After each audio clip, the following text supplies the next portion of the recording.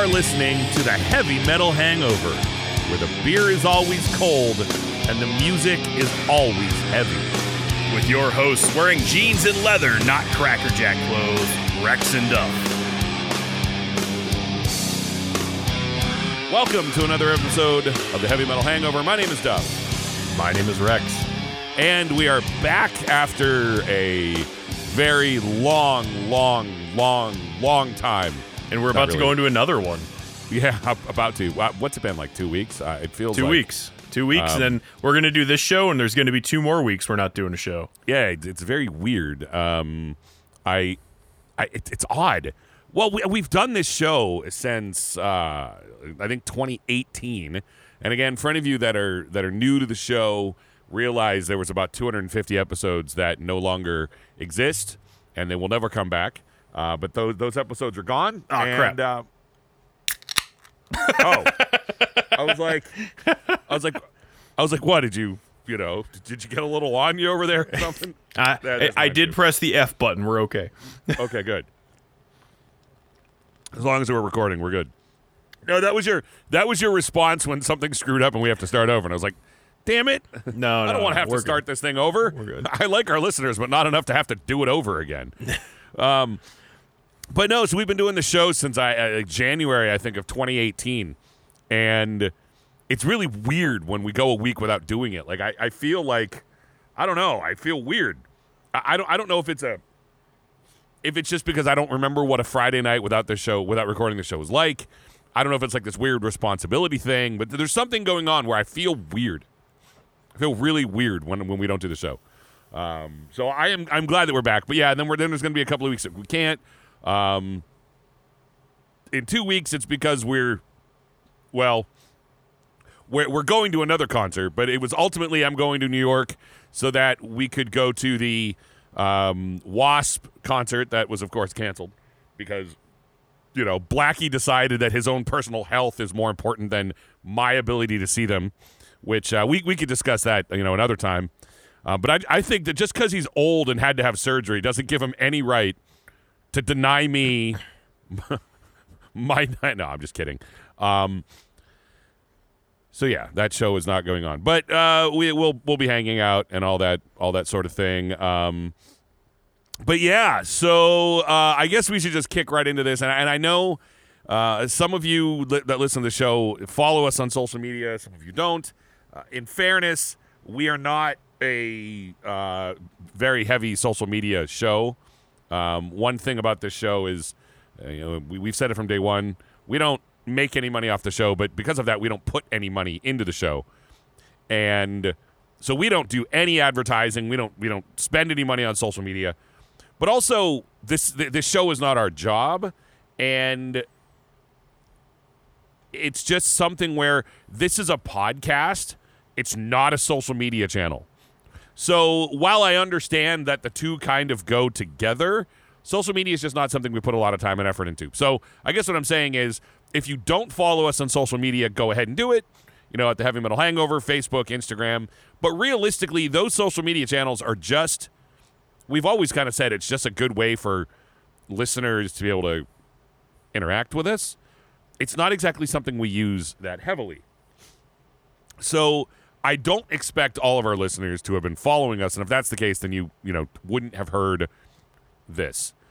So I will try to save you from a very long story, but as anybody that's been listening to the show knows, the reason we didn't do the show last week was I was going to Wacken, and if you followed anything about the festival, you know that the weather in northern Germany was really bad, and it had been raining nonstop for a few weeks.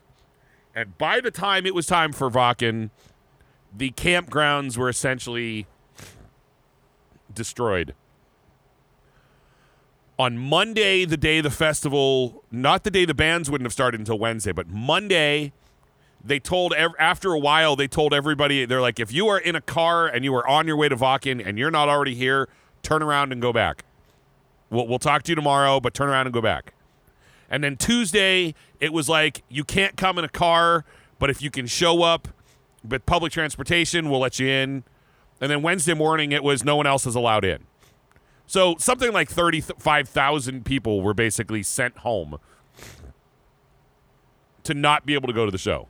Now, I am not going to get into, did the festival organizers do this? Should they have blah, blah? I don't want to get into that conversation. And the reason I don't want to get into that conversation is, quite frankly, I only know as much as anybody else who watched it. Like, I don't know what happened behind the scenes.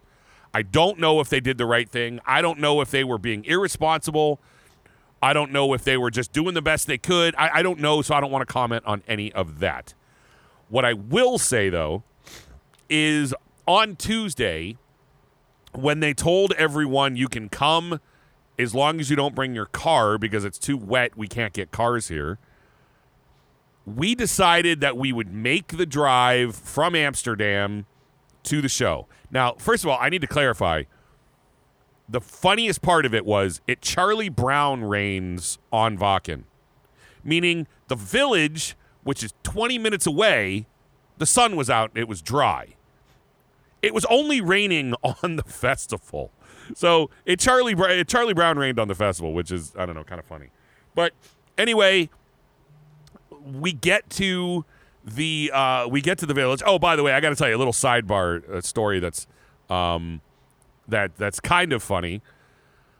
We found a parking garage, right? And we parked, and we're trying to figure out, like, how long can we be here? How much does it cost? But we're figuring, all right, look, we're going to park there for now. We'll take the shuttle into the festival. Tomorrow we'll bring the shuttle back out. And if we have to move our car, we'll move our car or whatever, blah, blah, blah, blah, blah. And this is just funny to me. As we're leaving, like, the three of us that were traveling, we are talking about this parking garage. We're like, I don't know, can we park here? And then all of a sudden, we hear this, like, voice. €7 parking, €7 for the day. And we're like, wow, that's interesting.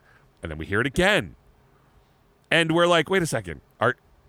Is this a recording? Like, what is going on? And all of a sudden, then the one guy that's with us looks up and he's like, is this an ad or are you a person? And all of a sudden we hear this German guy talking to us.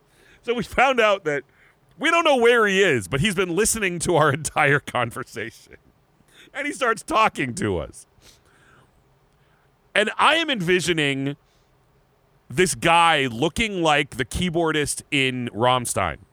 If you don't know what I mean, look up the keyboardist in Rammstein, where, like, I'm envisioning this guy that works at he works at a parking garage, but he's overdressed and, whatever. He's in, like, a tuxedo? I was assuming. I don't know. But anyway. It'd be really interesting for me to go to Germany. The only reason why I say that is because my only exposure to German accents is from World War II era movies. So, like, I'd picture this guy going, €7 parking, yeah, come here, park, well, yeah. No. See, that's why this story is so good, though. No, the reason the story is so good, and I didn't even get to the good part of the story. Like, in my mind, I'm envisioning this guy, like, because it's in Germany. So the parking attendant's probably in a tuxedo, right? But here's the best part. So my friend goes, well, can we park here all week? And we got the most German response ever. He just goes, of course. And we're like, oh my God, did he just say, of course? Like, what you were saying, like, the stereotypical, what you expect someone in Germany to say, Braunschweiger. Like, of course. Like, if you're in France, they're hoping, oui, ho, stupid American. Like, if they don't say stupid American while you're in France, like, why go? I always love that Simpsons scene where somebody, I think it was Bart, walks into the French class and they all start laughing and the teacher goes, in Francais, and they all go, ha. Well, that's my point. So anyway, we heard some German guy go, of course, to us over a speaker, because he was listening in on us. It was great. Anyway. That's also incredibly German, the fact that he was listening in on you. No, that's the thing. It was the most German experience ever. It was awesome. Like, the highlight, one of the highlights of the whole trip was, of course. Well, and of course, my friend, like, are you real? Am I talking to a person? Of course. Or am I talking to a well-placed advertisement? Like, it was really weird. And, because you got to realize there was no one there. We were talking to a speaker. Anyway, so we get there and we wait about 3 hours to get on the shuttle. And as soon as we get on the shuttle, like, we feel like we won. We were victorious. We made it. You know what I mean? Like, all the work to get here, like, we finally get there. We get to the show, and I will tell you that my opinion of how wet and disgusting it was definitely not as bad as what it actually was. To the point where from the entrance to our tent, and mind you, we rented a tent. We got like, actually what's funny is the guy actually said to us, he's like, in the world of Vakken, you are you're the upper class because you got the good tent in the good area. We were as like one of the first tent spots to the entrance, and it took us over an hour to walk there because it was so muddy and so hard to walk. So anyway, we get there, we go in, we get a schnitzel, literally, drink a couple of beers, we go back to the tent, and we spend the night. And in the morning, we decided to leave. And I will explain why we decided to leave, and I don't want to. By the way, after this little discussion, I don't want to talk about Vakken again because it's been over talked about, and that's fine. But look, I just don't want to talk about it. Yeah, I just don't know. No, we realized that like the bathroom was not far away. Now, if you're camping, and there's actually bathroom, like you use the bathrooms, right? It's the holy grounds there. It's what they call it. They don't want you like, urinating on the grass and all that. Go over there. It's not a big deal. I heard the people, though. I mean, I was kind of following this because I was kind of worried about you guys because I saw like followed it more than we were able to. What's that? You probably followed it more than we were able to.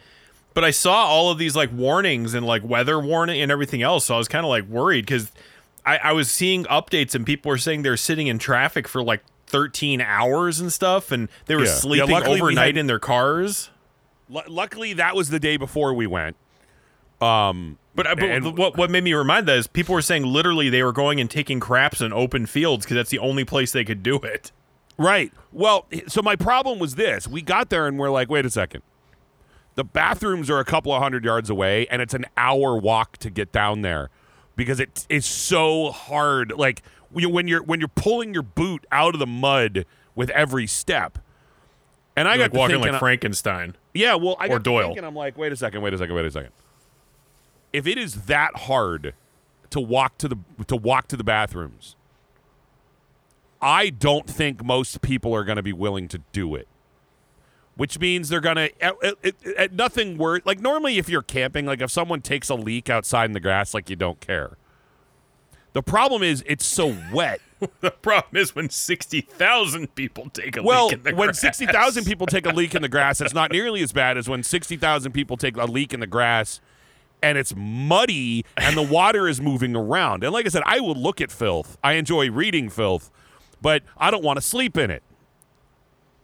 I will sleep in a bed full of boobies, but I won't sleep in the kind of filth that requires, You live for filth, not in filth. Yeah, I don't want to sleep in fecal matter. So the first thing that comes to my mind is like, wait a second. Again, mind you, I live in upstate New York. I do not live all that far from where Woodstock 99 took place. Remember this, because this is in my head a lot while I'm there. I got to thinking, I'm like, wait a second. I do not want to be sitting here. I don't want to walk through a river of feces, and I'm dead serious. Like, I mean, I sound like I'm joking, but I'm dead serious. Then we read the message Wednesday morning that says no one else is allowed to come here. We're closing the gates, and we will try to give you a good experience. We will try to give you as much of an experience as we can. And I got to thinking, I'm like, dude, they're going to cancel bands, aren't they? And they did. And then here's my problem. I will say that my decision to leave was not because I was uncomfortable. To be honest with you, it would have sucked, but I could have dealt with it. But number one, I got to thinking, well, this whole fecal matter thing matters. Hey, guess what, folks? Fecal matters, right? But then I got to thinking, I was like, wait a second. What happens when they cancel bands and there's a riot? Like, I don't want to be killed because I was too dumb to go home. And I'm like, let's pretend there's not a riot. Let's pretend the concert goes off and people can't leave. I'm like, if all these people are now on the shuttles, maybe they can't. I'm like, dude, I don't want to be trapped. I don't want to be trapped here. So my decision to leave was not about it was cold and blah, blah, blah. My decision to leave was literally because I didn't want to die in northern Germany. Or get horribly sick or really injured or get stuck there and not able to get back. To me, it was not it's kind of like, I understand riding a motorcycle is risky, but I wear full gear and I ride during the daytime. Like, riding a motorcycle is risky, but if you put your gear on, it's a little better. I didn't know they considered assless chaps full gear. Yeah, riding a motorcycle without a helmet is just stupid. And by the way, if you're listening to the show and you ride a motorcycle without a helmet, you smack yourself. You're a dumbass. Like, stop doing it. I don't care. Put a damn helmet on, all right? Look, at GAT, all the gear all the time. If you're riding a motorcycle, this is my public safety announcement, folks. If you're riding a motorcycle, wear all the gear all the time. If I see you in flip-flops on a damn motorcycle, I will pull over and smack you with my pecker in the face just because you deserved it, all right? But no, that's true. And he didn't say he'd get out of his car either. No, I didn't. No, I'll whip it at you. I won't even unbuckle, I'll pull it out of the back seat and smack you with Just it. drive by. What the hell was that? I do mean it, by the way, though. Do not, seriously, if you're someone who rides a motorcycle without a helmet, don't tell me about it because I will be very mad at you. But anyway, moving on. So it was legitimately personal safety. We made the decision that, and look, it's one of those things where like you have to make the best decision you can make with the information you have at hand.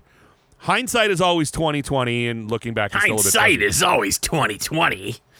Looking back, it's still a bit fuzzy. So like, yes, in hindsight, I could look back and go, well, the festival worked. Yes. So I would have been completely miserable. I would have not gotten the experience that I wanted of being able to like grill with other people and like we would have hidden in our tent and saw bands. So I could have done that, but I didn't. I went back to Amsterdam and took a random trip to London. I went to Piccadilly Circus, which, as you know, is a really crappy circus. Saw a bunch of Broadway shows. I know it's the West End. They're not Broadway, but you get my point. I saw Les Miserables, which is like my favorite. Rent's my favorite show, but I think Les Miserables is the greatest stage production ever made. I got to see Book of Mormon, which is absolutely hilarious. Wicked is incredible. I saw this really cool, it's called an immersive experience of Guys and Dolls, which is awesome.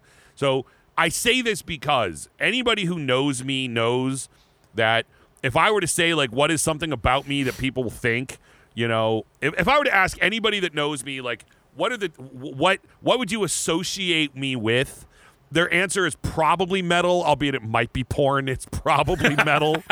But anybody who's close with me knows that theater and musical theater is equally as, well, nothing's as important as porn, but theater and musical theater is very, very important to me. And if I can't go see Iron Maiden, the only other thing that would make me equally happy is being able to see, go see Les Mis. So I did fine. I did okay. I had a lot of fun. I got to go behind the bar in Dublin at the Guinness Storehouse and learn how to pour my own beer. And I got to pour my own beer, pour a pint of Guinness in the store. I had a lot of fun on the trip, a lot of good stuff. So anybody who was worried about me, I appreciate that you were worried about me. We were fine. And I've gotten a lot of messages of people saying to me, man, I'm so sorry. I feel really bad. And I got to tell you, here's the thing. I would not have gone to Europe without Vakken. And I'm glad that Vakken got me to go, because even though I didn't go to the festival, or really, I got to do some awesome stuff, and I had a great time with friends in Europe. It was easily the best week and a half of my life. I had so much fun. My impromptu trip to London was a was an eye-opening experience to me. I got an awesome tattoo. I'm like legitimately a really awesome tattoo. I got it, by the way, if you're ever in Amsterdam, Tattoo Joris, it's spelled Joris, and the owner, his name is Joris. Incredible guy. Dude, by the way, Rex, check this out. So I go in to get my tattoo. This is just how, like, this is the difference between Americans and then the Dutch. So I go into this tattoo shop, right? And this is like a traditional tattoo shop. Like, it's all, like, traditional designs. And by the way, all of the flash on the walls, these guys do themselves. Like, they don't buy any flash. It's all their own designs.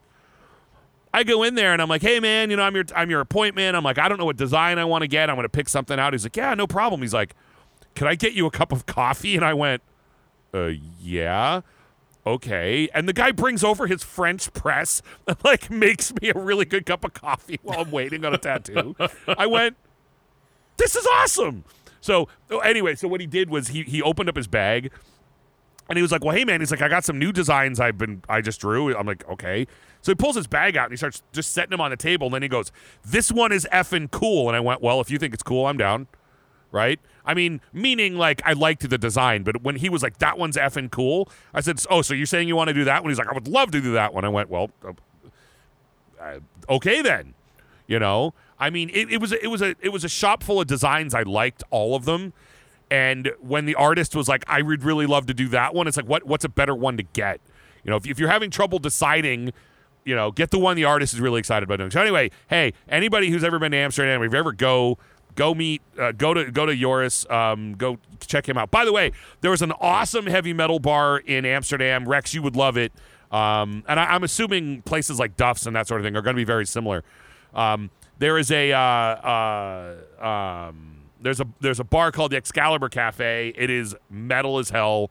And awesome place. By the way, the last little thing I will tell you is when I was in Amsterdam, I was staying at a hotel, and coincidentally, staying at the same hotel was the band I Am Morbid. So I literally got back to the hotel that day that I didn't go to Vakken. The day we get back, I go down. And I'm standing in the hotel. I'm at the bar in the hotel, and David Vincent, who, you know, from Morbid Angel, he has his own band. It's called I Am Morbid. David Vincent shows up. I sat there and hung out with David Vincent and Pete Sandoval for like an hour. We're just like I even told David, I was like, hey man, I'm like, I'm getting a beer. He's like, can I buy you one? He's like, you don't need to buy me a beer. I was like, oh dude, I'm buying a beer. Do you want one? He's like, yeah, sure. He's like, yeah, that's cool. You know. And I was like, yeah, cool. I mean, dude, I've listened to his music for a billion years. He's a nice guy. And, you know, hey, dude, I mean, if you're hanging out with someone who's chit-chatting, you buy a beer. What do? You buy a round. Like, who cares, right?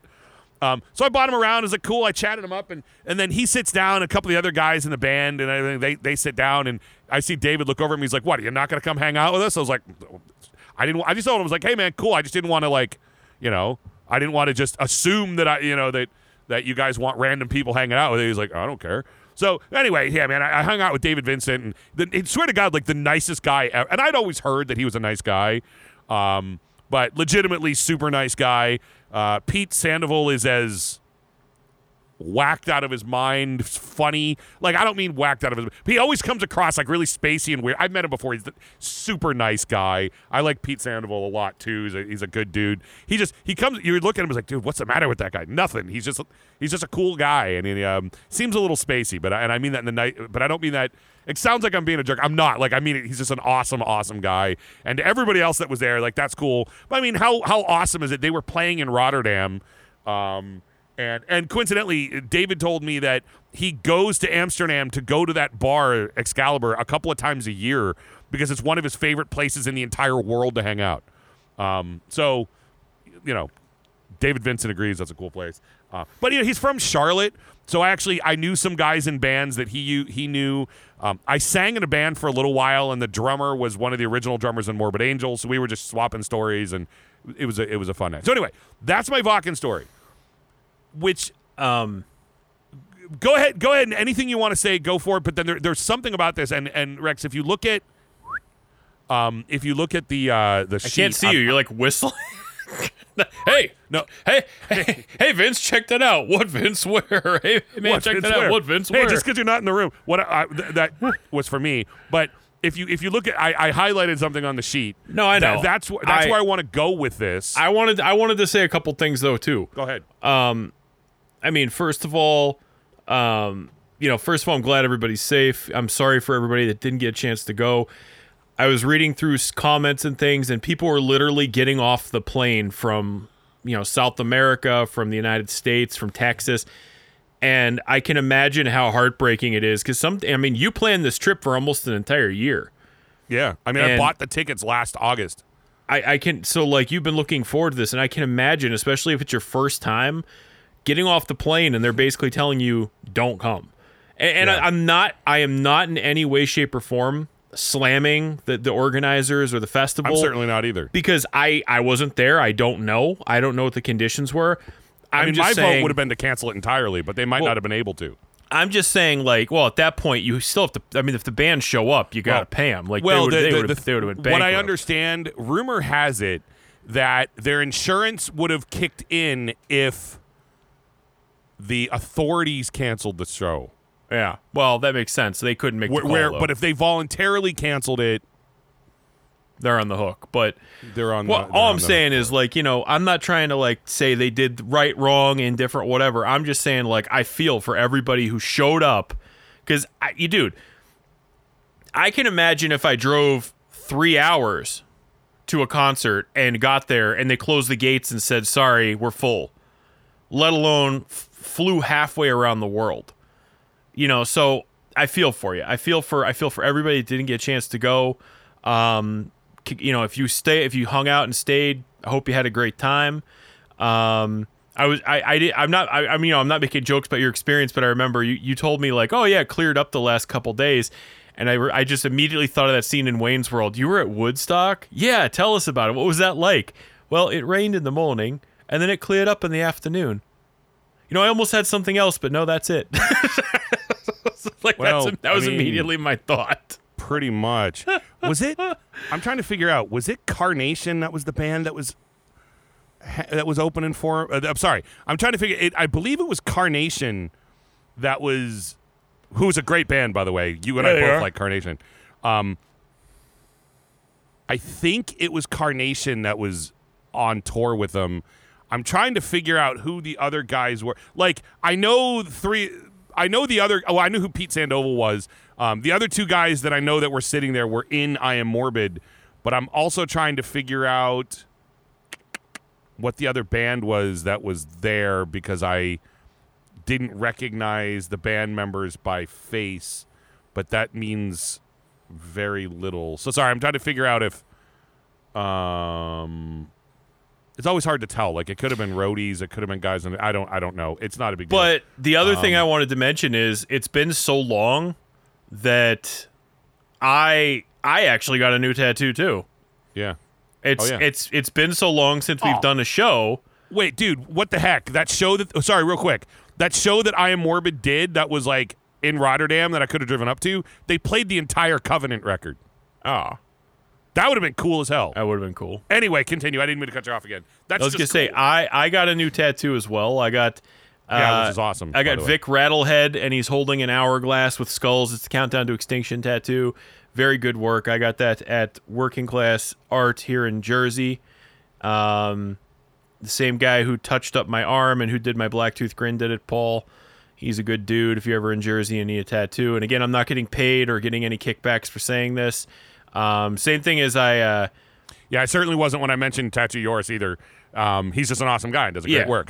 We should always mention our tattoo artists because that's totally, you know what I'm saying, dude. Please get a plug for your tattoo artist because he's awesome. And I was gonna say, the same thing with that the T-shirt place we got to. Absolutely. They actually just put out Fanboy and Detroit Rock City T-shirts. They're available now, and I gotta go make that purchase. I don't necessarily want a Fanboy shirt, but I definitely want a shirt that just says "In my van, it's Rush." No, I know. I did not get the Dazed and Confused shirts just because I forgot. I kept saying, I got to order those, and I just completely forgot. So I bought so many damn shirts before I went to Vakken. That's like I'm good on shirts for a while. Yeah, I'm gonna grab the Detroit Rock City shirt just because it's awesome. But I don't know. Either way, so I just want to say, like, so I got a new tattoo as well, and you were talking about your helmet thing. I was getting ready for, just to piggyback on your helmet thing. I was getting ready for hockey the other night, and I had this weird feeling. Check your mask. And I didn't. Nothing happened. I don't remember taking a headshot with a puck, but it's like one of those weird moments where you almost feel like a ghost or something is whispering, in your ear. But anyways, I look at my mask and one of the bars on my cage was bent, and normally, and it wasn't bent like terribly. It's not like crazy, but once something like that bends, it's at that point weakened. So the next time it gets hit, it's going to bend even more. And I heard a story recently. One of the guys in one of my goalie groups was like, I ignored a bend in my cage thinking it'd be fine. He goes, next game, 56 stitches and reconstructive surgery because the puck actually made it through my mask. Yeah, it's crazy, dude. So can I ask you a question about that real quick? What? Yeah. No, because hey, I just got done doing my PSA. So I always tell people, under no circumstances should you ever buy a used motorcycle helmet, because motorcycle helmets are not rated for more than one impact. They're not meant for that. They're meant to, like, if you crash, they're not meant to be used again. They're just not. Yeah, it's the same with child car seats. Exactly the same with child car seats. If a child car seat gets in an accident, I used to sell them for a living.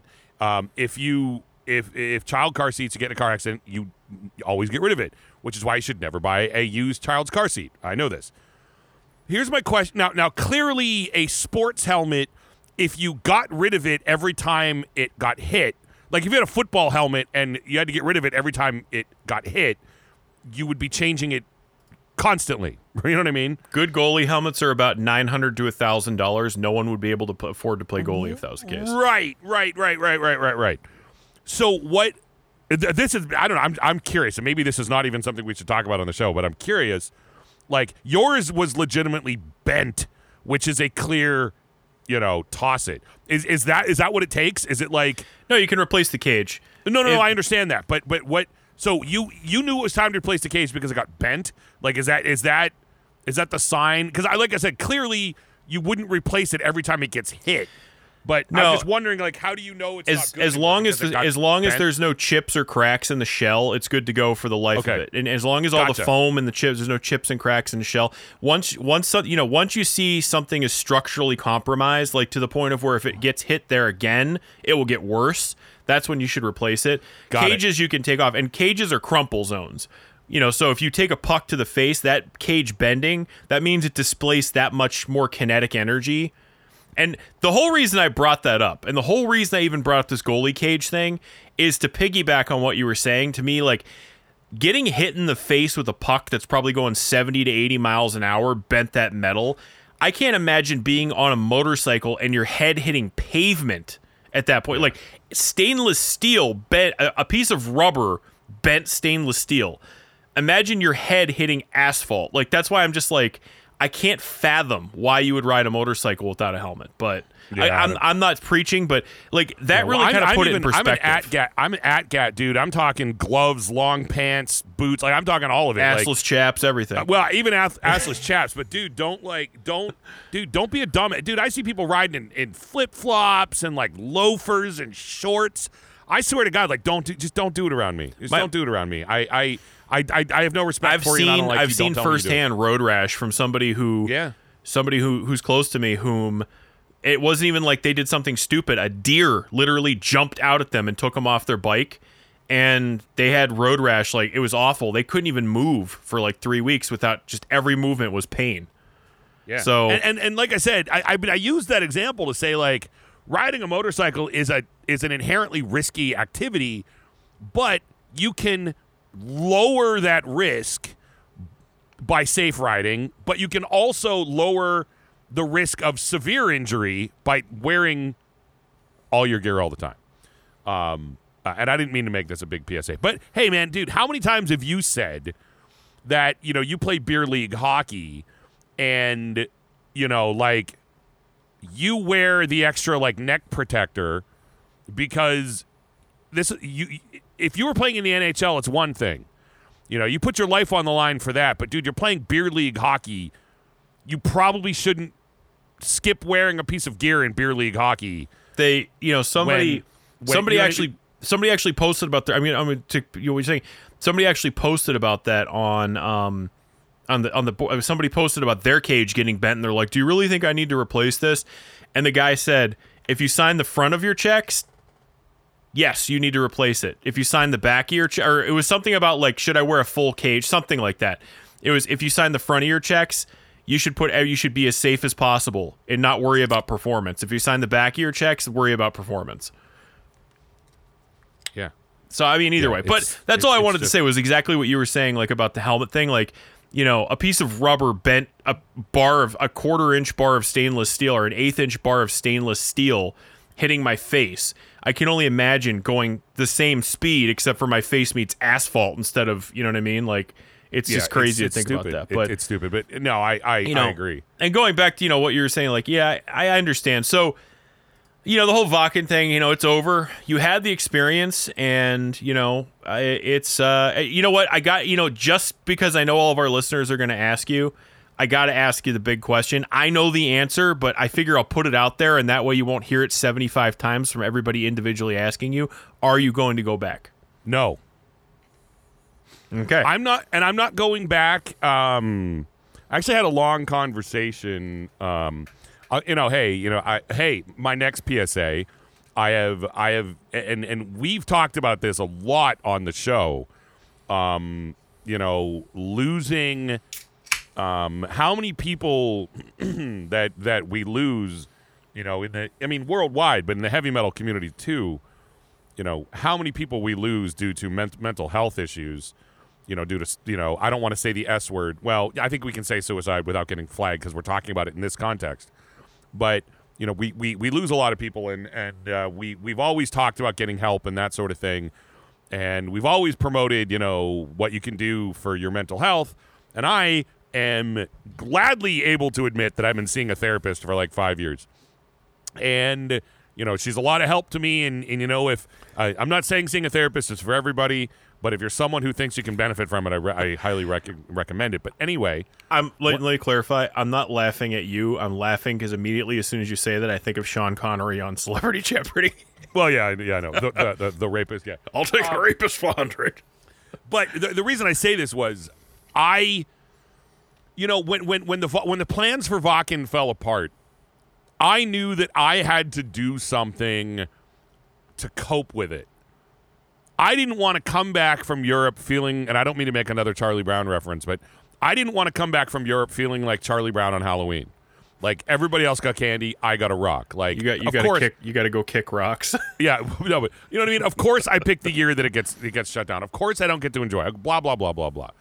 So I went to London. I did other things, and I kept thinking in the back of my mind, like, what would my therapist tell me I could do? Like what would and I even so I met with my therapist, yesterday, I guess, meaning after I got home, and I told her, I said, hey, I had my therapist in mind the whole time. I said, well, what, and I even told her, I said, maybe every choice I made is not the one that you would have said, that you would have recommended, but afterwards I felt like you would have said to me, right, you did the right thing. Your impromptu trip to London, that was the right thing to do, that sort of thing, And, hey, one of the ways that I dealt with it was saying, number one, replace Vakken with something else I'm going to really love, and I did that.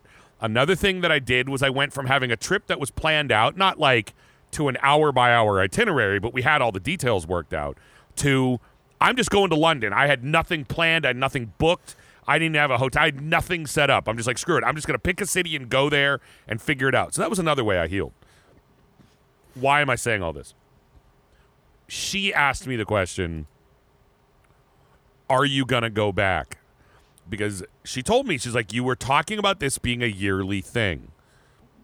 And I said, I didn't get tickets for next year. I'm not going.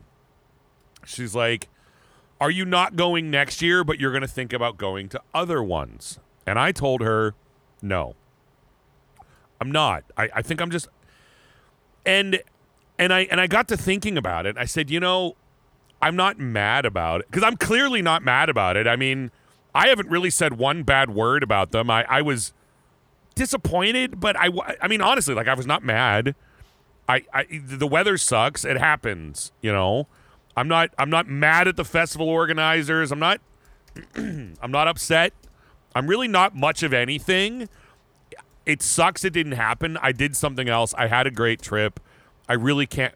How can I complain, really? But I think I told her, I said, at the end of the day, I think I just kind of, I don't know, moved on. I went. It didn't work out. Had I gone and had a great time, I probably would go every year. But I just, you know what I mean? I kind of just don't want to go anymore. And that is, but mind you, that is not a comment on the organizers. That is not me saying I got screwed. That's not me saying anything other than I showed up, I decided to leave, and I feel like when I walked off of those the festival grounds, that I was done. I just closed the door on it, man. I mean, that's, and I'll still watch stuff on. By the way, I have not watched anything from this year. I have not watched any of the live shows. I've not watched any of the performances. I will at some point in time. I don't really think I want to yet. I don't. But no, I'm not going back. But please don't take that as like, I'm not anti-Vakken now. I just know, and I'm not even saying I won't go to another festival, because I might. But I don't know. I'm just cool. Been there, done that, moved on. That's exactly where I'm at with it, man. And I'll be honest with you, like, I didn't listen to I didn't listen to metal for like the week from getting home. I mean, I got home Monday. I didn't really listen to metal again until today. And that's because I was out which we'll talk about record shopping and all that stuff here in a minute, because that's way more fun.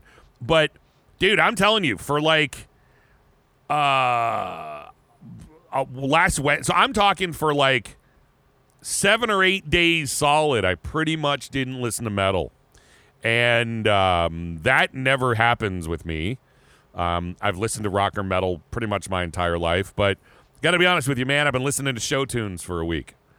And partly because I was excited, because I saw Les Mis and I was really excited about it. And I'm really highly considering auditioning for a show. I love doing musical theater, and there's a show that's really good for me. It's a part that's really good for me. I'm considering auditioning. In fact, I probably will.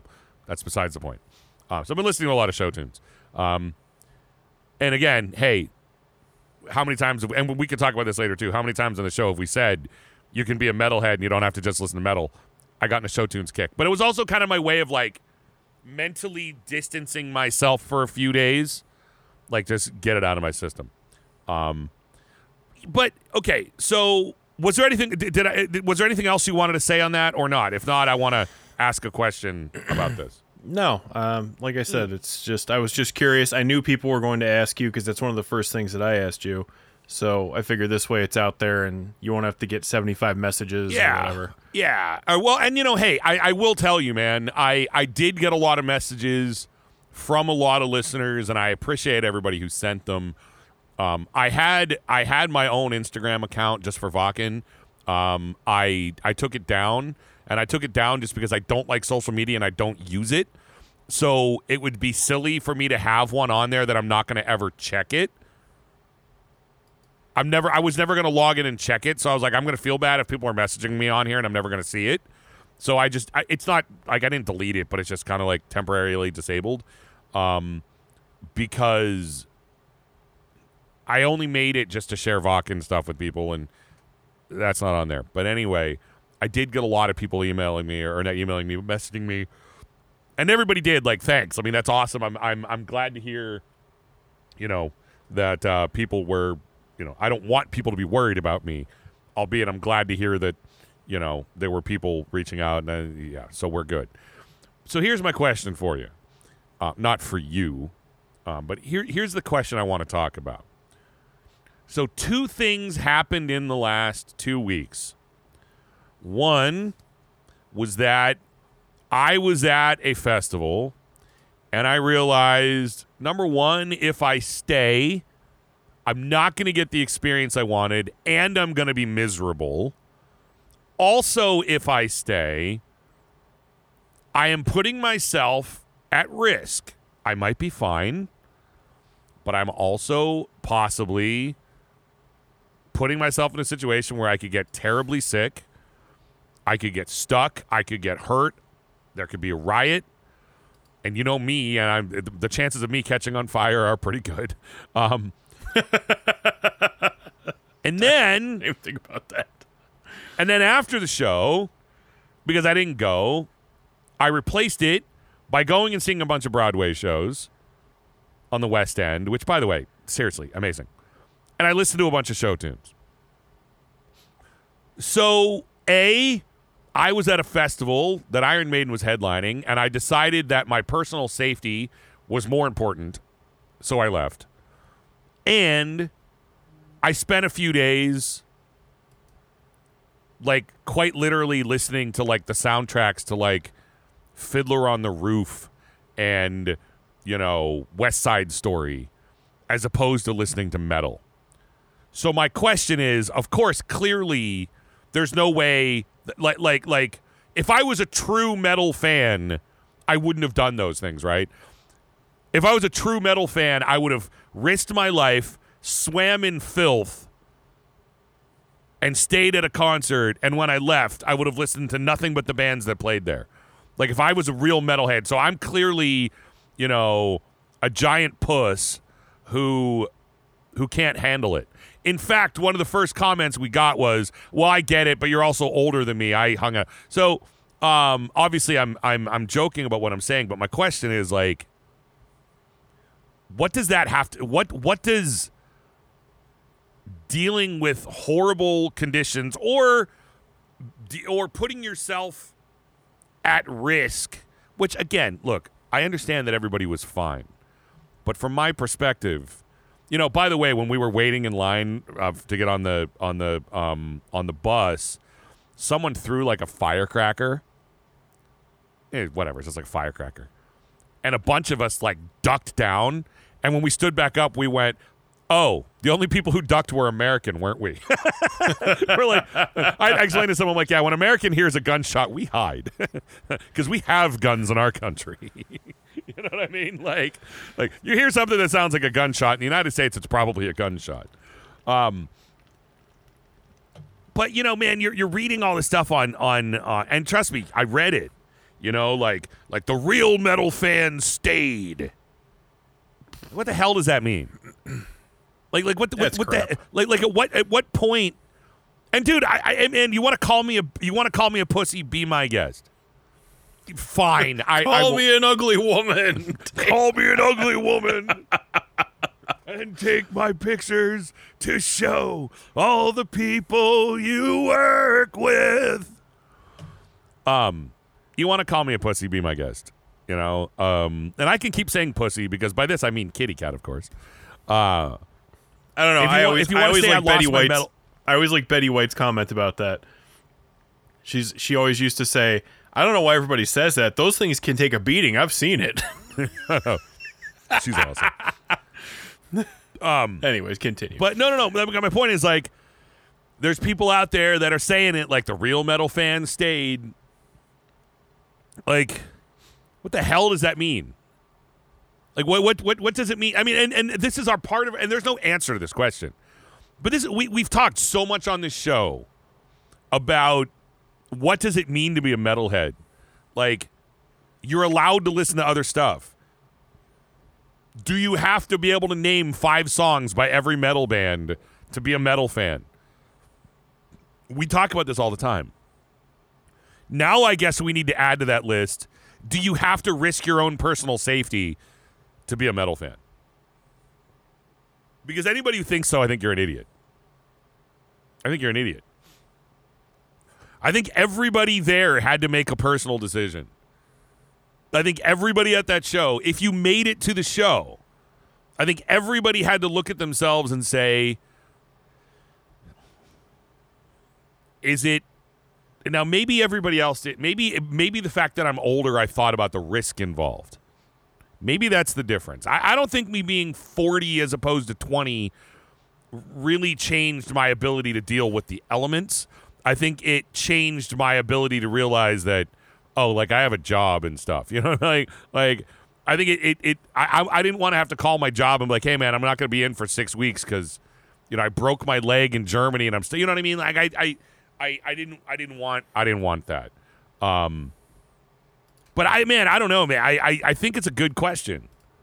What the hell does it take? What does it mean? What does it mean to be a metal fan, and what lengths do we need to go to prove it to ourselves or other people? Well, I think it's funny because I remember when I was 16. You know, we've told the stories on the show before about how like we had friends and they would listen to Billy Joel, and if somebody came over, they'd like hide their Billy Joel albums, and as long as they weren't a sucker pumper, it was fine. We had a friend who was a sucker pumper. I can't speak to being a sucker pumper, but okay. Yeah, we do have a friend who supposedly was a sucker pumper. Rumor had it, allegedly. He was a sucker allegedly pumper. Because I wasn't there. You know what I mean? He was allegedly a sucker pumper. Anyway, the person we're talking about was in the same band as a guy who was allegedly a sucker pumper. That's how these two stories are connected. Billy Joel and sucker pumping are not the same thing. And if you don't know what I mean by sucker pumping, I pretty much mean checking your own oil, as opposed to what's happening on the cover of Hotter Than Hell by Kiss when someone's checking jeans oil. Well, we'll talk about that later. But no, I mean, look, when I was 16, when I was a teenager, you know, that's what you thought about, you cared about. Oh, I can only wear certain shirts. So I can't listen to that. I can't like that. I mean, I'll be honest with you. You and I were always a little bit different in terms of like, there weren't a whole heck of a lot of metalheads to check us around. So we didn't feel like we were as kind of limited, but I know like a lot of like kids, oh, that's not metal, and you're thinking to yourself like, who cares? You know, if you look at a lot of music that a lot of the bands we love listen to, like they'll say the same thing. Like there'll be tons of people who are like, I love Elton John. I mean, I love ABBA. I love I mean, dude, I personally can't stand ABBA, but by the way, I literally. The last day, just to piggyback on that, the last day that I was in London, I bought a matinee ticket to see Les Miserables, and I was waiting until 10 o'clock in the morning. Broadway's done this forever. 10 o'clock in the morning, unsold tickets for shows go on sale that day. Dude, I went and saw Guys and Dolls, but I'll tell you, it's only because I got it on sale. I almost went and saw Mamma Mia, which is, if you didn't know, take a chance on me. Well, Mamma Mia is an entire musical of ABBA music, and by the way, it's Dancing awesome. Queen. It's an awesome musical, man, dude. I don't even listen to ABBA, and I will tell you right now, I love Mamma Mia because their music is perfect for it. So who gives a crap? The band that one of the bands that you're going to see a week from Friday is they cover ABBA. I mean, Ghost. Ghost has done ABBA songs, dude. I mean. The thing about it is this. Ever since, Stranger Things really blew up the whole gatekeeping thing. Because a lot of, everybody's, oh, I love Master of Puppets and everything else, which is what I don't care. Look, dude, I don't care. I recently, Fernanda from Crypta posted a video of her at a Beyonce concert. And she was like so excited to see Beyonce and so like overjoyed to be at this concert. And there were a lot of people in the comments who started crapping on her, calling her a poser, like saying she's not really metal. And I'm thinking to myself, like, how insecure do you have to be to see somebody enjoying music that they like when you know they're bona fide metal? Like, they're in a freaking metal band that tours the world, and they're going and seeing something different. Like, how insecure are you to sit there and take a big dump on their good time? Right. I mean, and not like in Germany where taking a dump on someone is a good time. I mean, you got to pay extra for that. Actually, the real question is, hey, do you want me to take a dump on your chest? Of course. No, of course. Of course. No, you have to check the box to opt out of that. You know what? You actually just made me think of something. We're not talking Cleveland Steamers here. I was gonna say, hey man, when you're in the city with me, if you disappear for a while, that's your business. What do you want, a Cleveland steamer?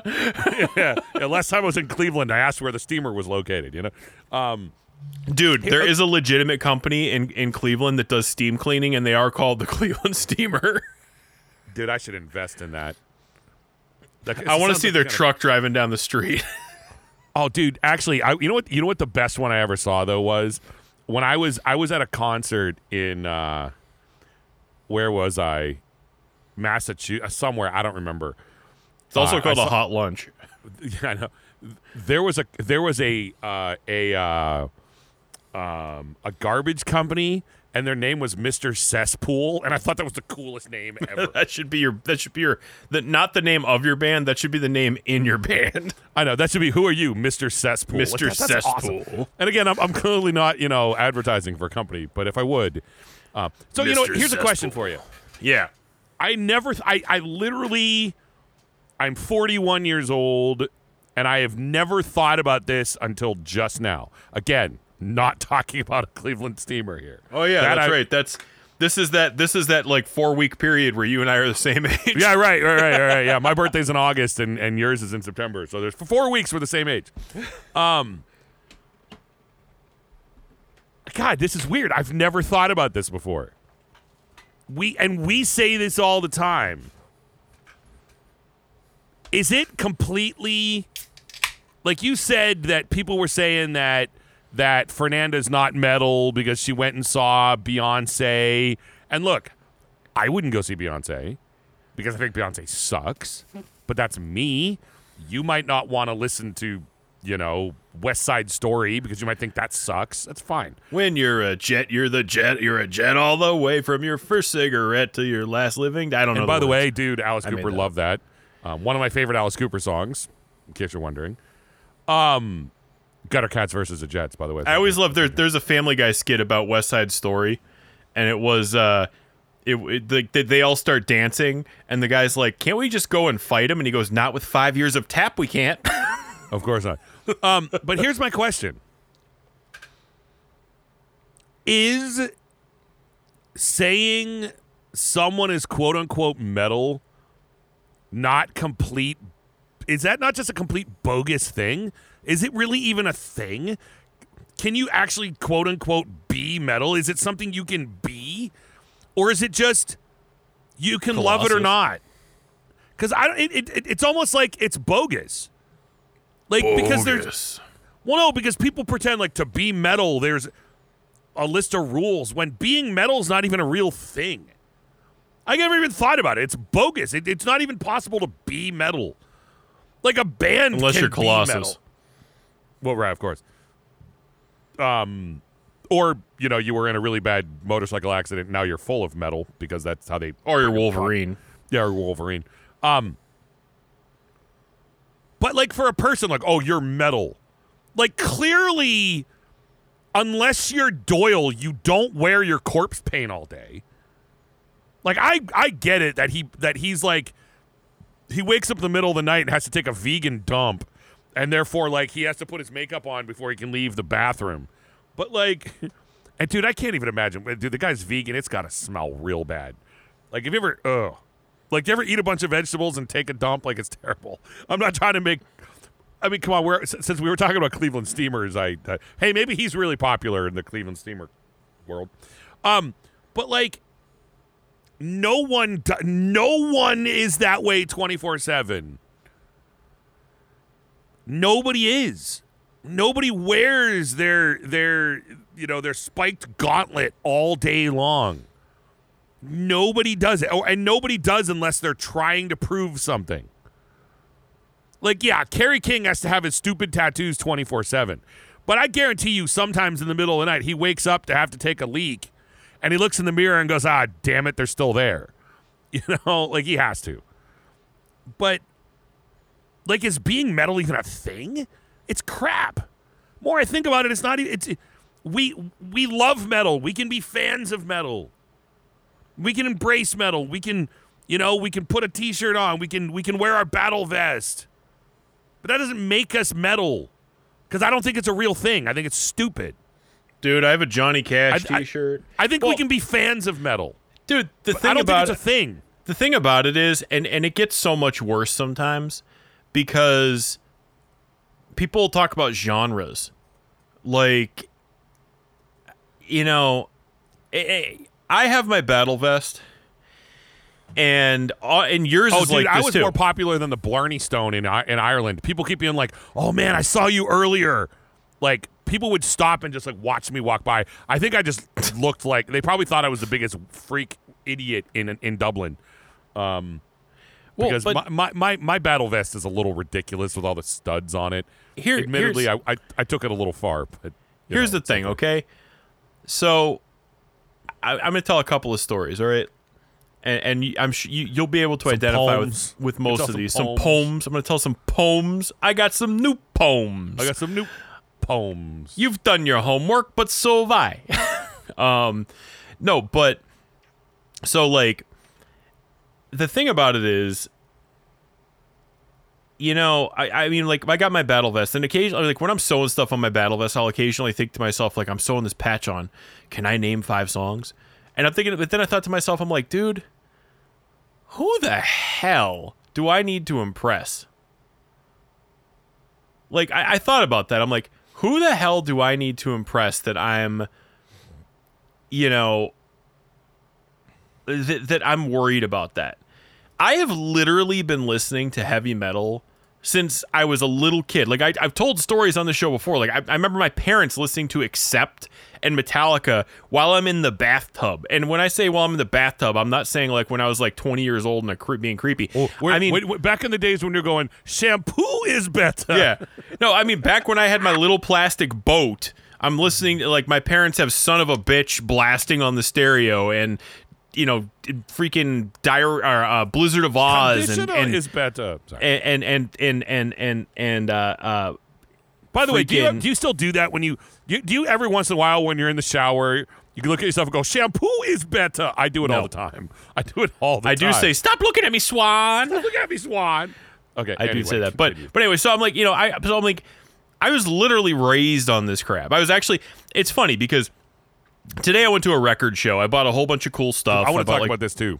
Yeah, so I'm just we'll talk about that later. But I'm saying there were so many people there where, as I'm just like looking through stuff, I had a Danzig t-shirt on, right? As I'm looking through stuff, people are just like, "Oh, you like Danzig, huh?" And they weren't saying it accusingly. They were just saying it because they were like, "I don't see a whole bunch of people who around here." Because you have to realize a lot of vinyl guys are not metal guys. They're not metalheads. Like, look, a lot of metal guys are vinyl guys. A lot of vinyl guys are not metal guys.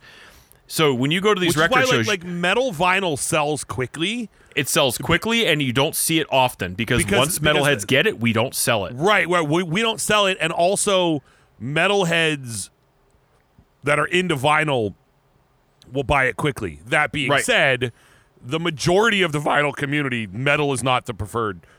Right. A lot of people go to these shows looking for rare Beatles. Like, when I hear guys, like, look, and I'm not turning this into a vinyl thing. I'm setting this up to tell a story. People are talking about jackass. I'm like walking around the room and people are like, "Oh, this pressing just is not what I'm looking for. Oh, on my system, this would sound spectacular." And I'm just thinking to myself, like, dude, I just like owning the record because, number one, I like, used records, it's not supporting the band necessarily, but I'm like, I like the artwork.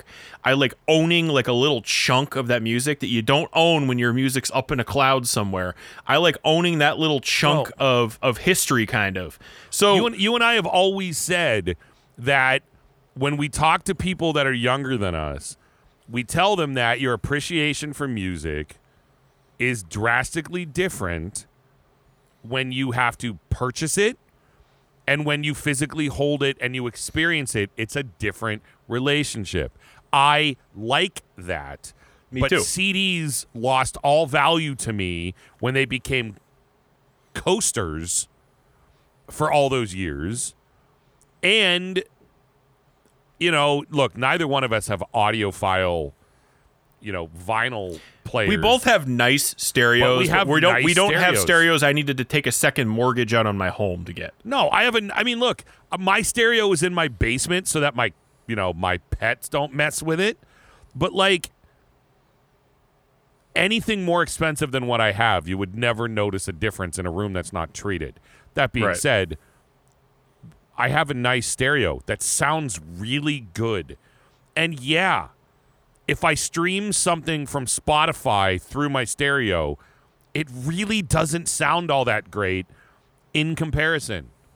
Now, a CD would probably sound good in it, but we have also said a million times that a lot of music, when it's mastered on vinyl, sounds great. Dude, one of my favorite and I know I've said this before, one of my favorite examples of how great vinyl can be is Thick as a Brick by Jethro Tull. And what I love about it is there's a big sonic range on that record. There's a lot of instruments. There is there's a lot going on. The thing is, it's not all compressed. And when you put it on vinyl, like I'm telling you, I owned the CD, man. And when I dropped the needle on that on vinyl, I went, wow. Is it weird for me to say that I legitimately heard things I never heard before? Because that's what happens when a record is mastered for vinyl and it's not part of the loudness wars. It's not part of the everything's compressed. When a record has room to breathe, it actually does sound really good. But dude, I buy like let me give you an example. What I didn't buy today. To play to your point. You know what I saw today at the record store? I saw a copy of the first Kiss album. Okay? And it was really expensive because it was a copy of the first Kiss album that was misprinted and side 2 was on both sides. Dude, there's people that will swallow that thing up. Do you know what I don't want? I don't want a copy of Kiss's first record that I can't listen to side A. I'm aware that pressing is worth a lot of money. I saw one today for $75. With the screwed up, yeah. I don't know. No, without kissing time on it. Right, okay. Like this one specifically. I even told the guy, I was like, "Yeah, do you want to know what I don't want? I don't want the one that doesn't have side A. I mean, I get it; it's worth more. But dude, I'm sorry, but vinyl is not furniture to me. No, I mean, look, I get. See, I come from a different world. What I mean is, I don't care to own. I'm not paying 5 times as much to have one because Gene Simmons' name is misspelled on the back. But look, I understand that world because I came from comic books. You're a collector. I was never. The difference is I was never a collector of things for the most part.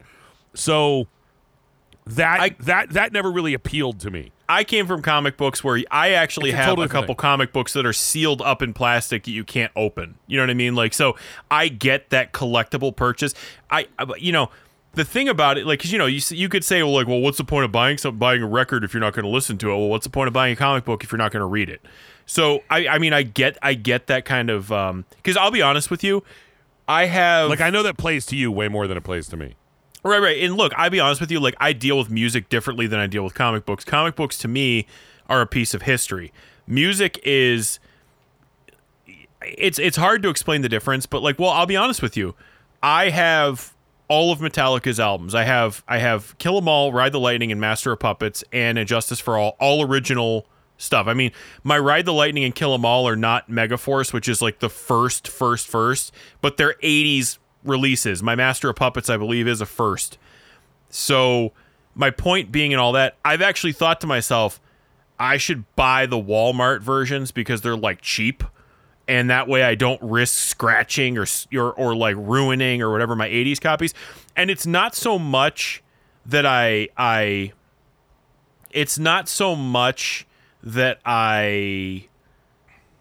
care, like, meaning it's not so much it's one of those things where, to me, those, I understand it, because to me those records are pieces of history.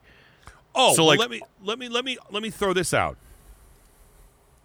I do like if I can get like one of the OG pressings from the 80s, because to me, the fact that it's been around and was actually played back in like 1987 when someone was actually getting laid listening to metal, that's really cool to me. I just more mean like I don't collect for the rare printing version. I agree that I like having the OG copies from the 80s, just because I like that there's some history to it. I just don't care to own the one that, the one with the misprint that's worth more money. That's just a me thing. But I'm also very, I'm very into, I also buy to listen. I mean, admittedly. Yeah, but I agree. Getting one that was pressed in the 80s does kind of add to the listening, because, again, I'm thinking like, dude, someone got laid listening to this. Because, like, dude, come on, let's be fair. In our day, no one our age was getting laid listening to metal. I mean, but like if you were listening to metal, you weren't getting laid. Unless, of course, you were a sucker pumper, but that doesn't really count. I got all the original Slayer albums, like original first pressing. Like I verified this. There's a way to verify that it's the actual first pressing, and to me that doesn't mean, oh, I've got the copy of Show No Mercy that's listed for like $500 on this. It's I've got the copy of Rain of Blood. That doesn't mean anything to me. To me, it means exactly what you said, and not a different thing to me than it does to you. To me, it means I have a copy of the album that someone who never heard this album before, or who never, when this was brand new in the store sitting there where people are like, hey, what album is that? Before it became this Rain and Blood is Rain and Blood. Before it became this legendary cornerstone thrash album, this copy was the one that was sitting in stores. To me, that means something. I 1000% agree with you to that perspective. Like, that's why I was like, I like having that copy from the 80s. Like, I like having those old copies because, again, that was in a store someday and someone picked it up and bought it when it was newer. Like that, my difference is, to me, that's really cool. I just don't want the, I don't care to get the, oh man, you have the misprint one that's worth $8. I don't care. Right. And I'm also not going to pay, because I don't care, $100, $200 when there's a $20 repress sitting right next to it. I'm also not going to do that, because did I piss off someone at a record show one time saying that, when I was like, dude, I mean, that's cool, but it's $150, man. For $20, I'll just get the repressing. Like, I mean, that's cool to have, but I really just want to listen to it. And yeah, it's cool to listen to the one from '85, but I'll be honest, like, any of the records that I have that I spent more than like $30 or $40 on are because there isn't a good alternative.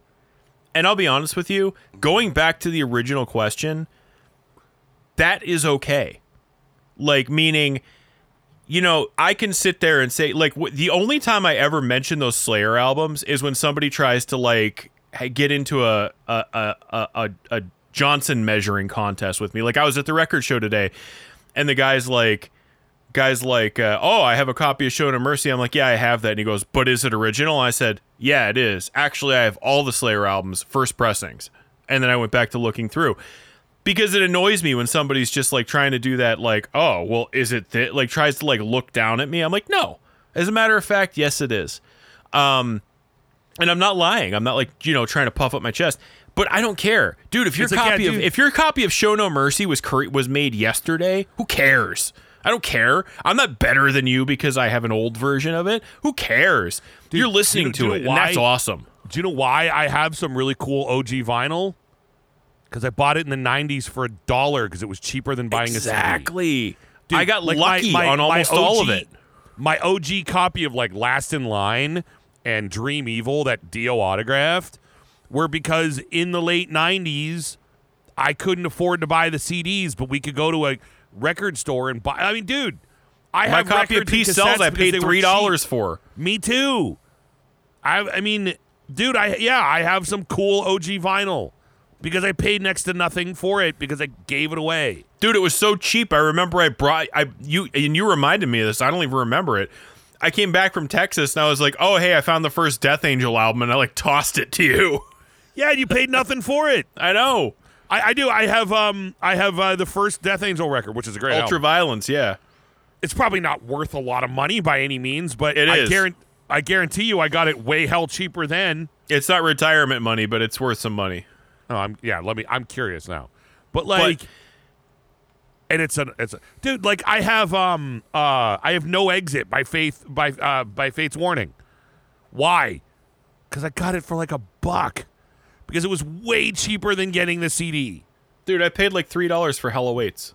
I mean, and those Slayer albums, by the way, all those Slayer albums I was just talking about, Holy I got lucky. Crap. Yeah, it's saying like $150 for Ultraviolence. I got lucky on those Slayer albums. I walked into a record store in Lower Manhattan. Yeah, well, I mean, yeah, but this is the story of your life. Like the guy said, "Hey, what are you looking for?" And I was like, "Well," and I was like looking through his store, and I'm like, "Do you have any heavy metal?" And he goes, "Hey, a guy just brought in his collection and sold it to me. I'll bring out what I have." And I'm like looking through, and I'm like, first pressing Iron Maiden, first pressing Number of the Beast, first pressing Power Slave, first pressing Rain and Blood, first pressing Show No Mercy, first pressing Haunting the Chapel, first pressing South of Heaven, like first pressing Fatal Portrait. And I was like thinking to myself, like, this guy's gonna ask, like, I'm like, how much do you want for these? He goes, I'll be honest with you, I don't really deal in metal. I'm mostly like a classic rock guy. He goes, I just did this, tried to help this guy out. He goes, I haven't listened to him yet, so why don't we do like $20 a record? I don't think I ever pulled my wallet out and slammed down my credit card faster, and I don't think I ever ran out of a record store before the guy realized what he did faster, because I literally practically robbed the guy blind. And the thing is, I'm not saying like I was crooked or like anything. Dude's a professional. He quoted me a price, and I left. He's like, you're taking a risk because all of these could be in terrible condition and skip. None of them are in terrible condition. Dude, they're all in perfect condition. I'm literally looking at this, and it's showing that on Discogs, my And Justice for All, which is an OG copy, there's currently 6 of them for sale for $225, and the highest it sold for was $900. Why would anybody pay that much for Go to Walmart and buy the green version for $30. Dude, by the way, what I find really interesting is that Sam Hain record consistently is listing like it's super expensive, and I don't understand why. It's weird. I don't get but it either way, either. like I said, it's anyways, but I'm not sitting here trying to brag about my record collection. The point I'm trying to make is, look, what makes a metalhead? Like, what does it take to be metal? What it takes to be metal is enjoying the music. I don't give a crap if you like the Black Album by Metallica, you like a couple Dio song, whatever. Cool, let's talk. And and by the way, this whole odyssey started because I was going to say, every single person at that record show who saw like my Danzig shirt, I got into a 10 or 15 minute conversation with them about bands. And literally, like, I'm talking to these people like I've known them my whole life. And I went to the Misfits show, and I had my nephew with me, and I was like, look around you. I was like, see, there's other people like me, and I was kidding. I was like, Jay's, or my nephew. I'm stuttering. Sorry. I'm like, see, look around you. I'm like, see, your uncle's not such a weird guy after all. And then I started talking to people. I saw some guy wearing a Splatterhouse shirt. And for those of you who don't know, Splatterhouse is like a 1980s horror video game that it's a cool game. Yeah, it's a cool game. It's basically, I want to say it's almost a Friday the 13th ripoff. They redid it in the 2010s or something like that for Xbox 360. It's got an all metal soundtrack. I have a replica of the mask from it like hanging on my wall. It's really cool. Anyways, but I just stood there and I was talking to the guy about video games, about bands, and like I'm literally standing in the hallway talking to a friend of mine who was at work who happened to be who I work with, who happened to be at the show, and some dude just comes up to us, and my friend's wearing an MC5 shirt, and I forget what I was wearing, but we just started talking to these, and we'd like talk to complete strangers for like 20 minutes while Gaslight Anthem was playing. Never met the guy. Never will see the dude again. But I swear to God, if you would have saw us talking, you would have thought that I knew the guy for 20 years. And that's the thing. That's what makes you a metal fan. So I don't give a crap. Like if I'm wearing my battle vest and you come up to me and say, "Oh, I like that Exciter album," let's talk about Exciter. I don't care if Exciter's the only band you like. Cool, let's talk about it, you know? Well, dude, I said before, well, like there was, things about Wacken that I really was looking forward to, and like that's the kind of stuff I was looking forward to. When I was when I said I was sad that I missed out on hold on. I was sad that I missed out on the parts of Wacken that I wanted was I wasn't going to Wacken to see a concert because, quite frankly, I have seen a lot of the bands there and I could have seen a bunch more, but I went because I was looking forward to talking to everybody about it. Like I love that sort of thing. I mean, that's me. Like there's nothing makes me happier than doing that.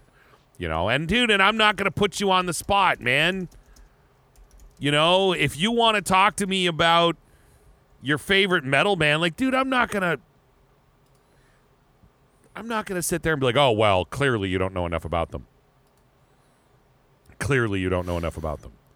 No. And the thing dude, about it is, if you want to tell me you love Metallica and you know 2 songs, cool, man, I'll talk to you about it. And the thing about it is, like, it's, you and I make mistakes on this show all the time. Of course I do.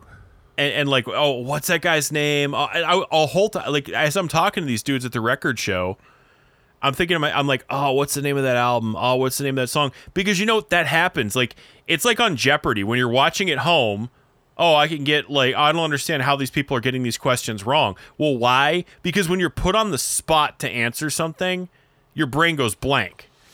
Like, I mean, you could sit here and you ask me casually, like if I'm sitting there thinking to myself, oh, what are all Iron Maiden's albums? Oh, there's Iron Maiden, there's Killers, there's Number of the Beast, there's Peace of Mind, there's Somewhere in Time. I go to Bar Trivia Weekly, and albeit I'm good at it, there's times, look, I always say to myself, I don't get mad at myself if I blatantly don't know the answer because there's plenty of stuff I don't know.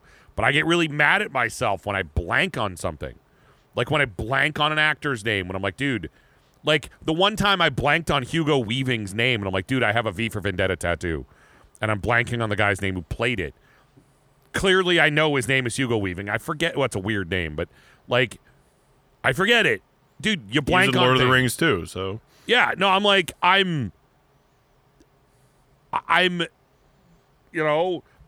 even think I'm relatively good at this sort of thing.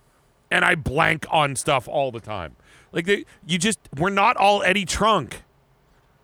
Well, Eddie Trunk, we can't all Eddie, be perfect all the time. Yeah, well, Eddie Trunk, if you ask him anything about UFO, he'll be able to answer you. You ask him anything else, he won't. Like, he didn't know Vic up. Rattlehead. I mean, whatever. Dude, who cares? But that's the thing. Like that's the thing. The difference between you and I is we also don't think we're Eddie Trunk.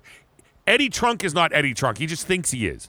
Like, he thinks he's this perfect, biggest name in hard rock and heavy metal. By the way, I was saying I should cover Ted Nugent's song Kiss My Ass, but make it like about Eddie Trunk and Carl Logan and Loudwire, because basically the 3 worst things in the world. Yeah. But the thing about it is, like, I was actually talking about this too. A lot of people don't memorize track lists, and I've stopped doing it.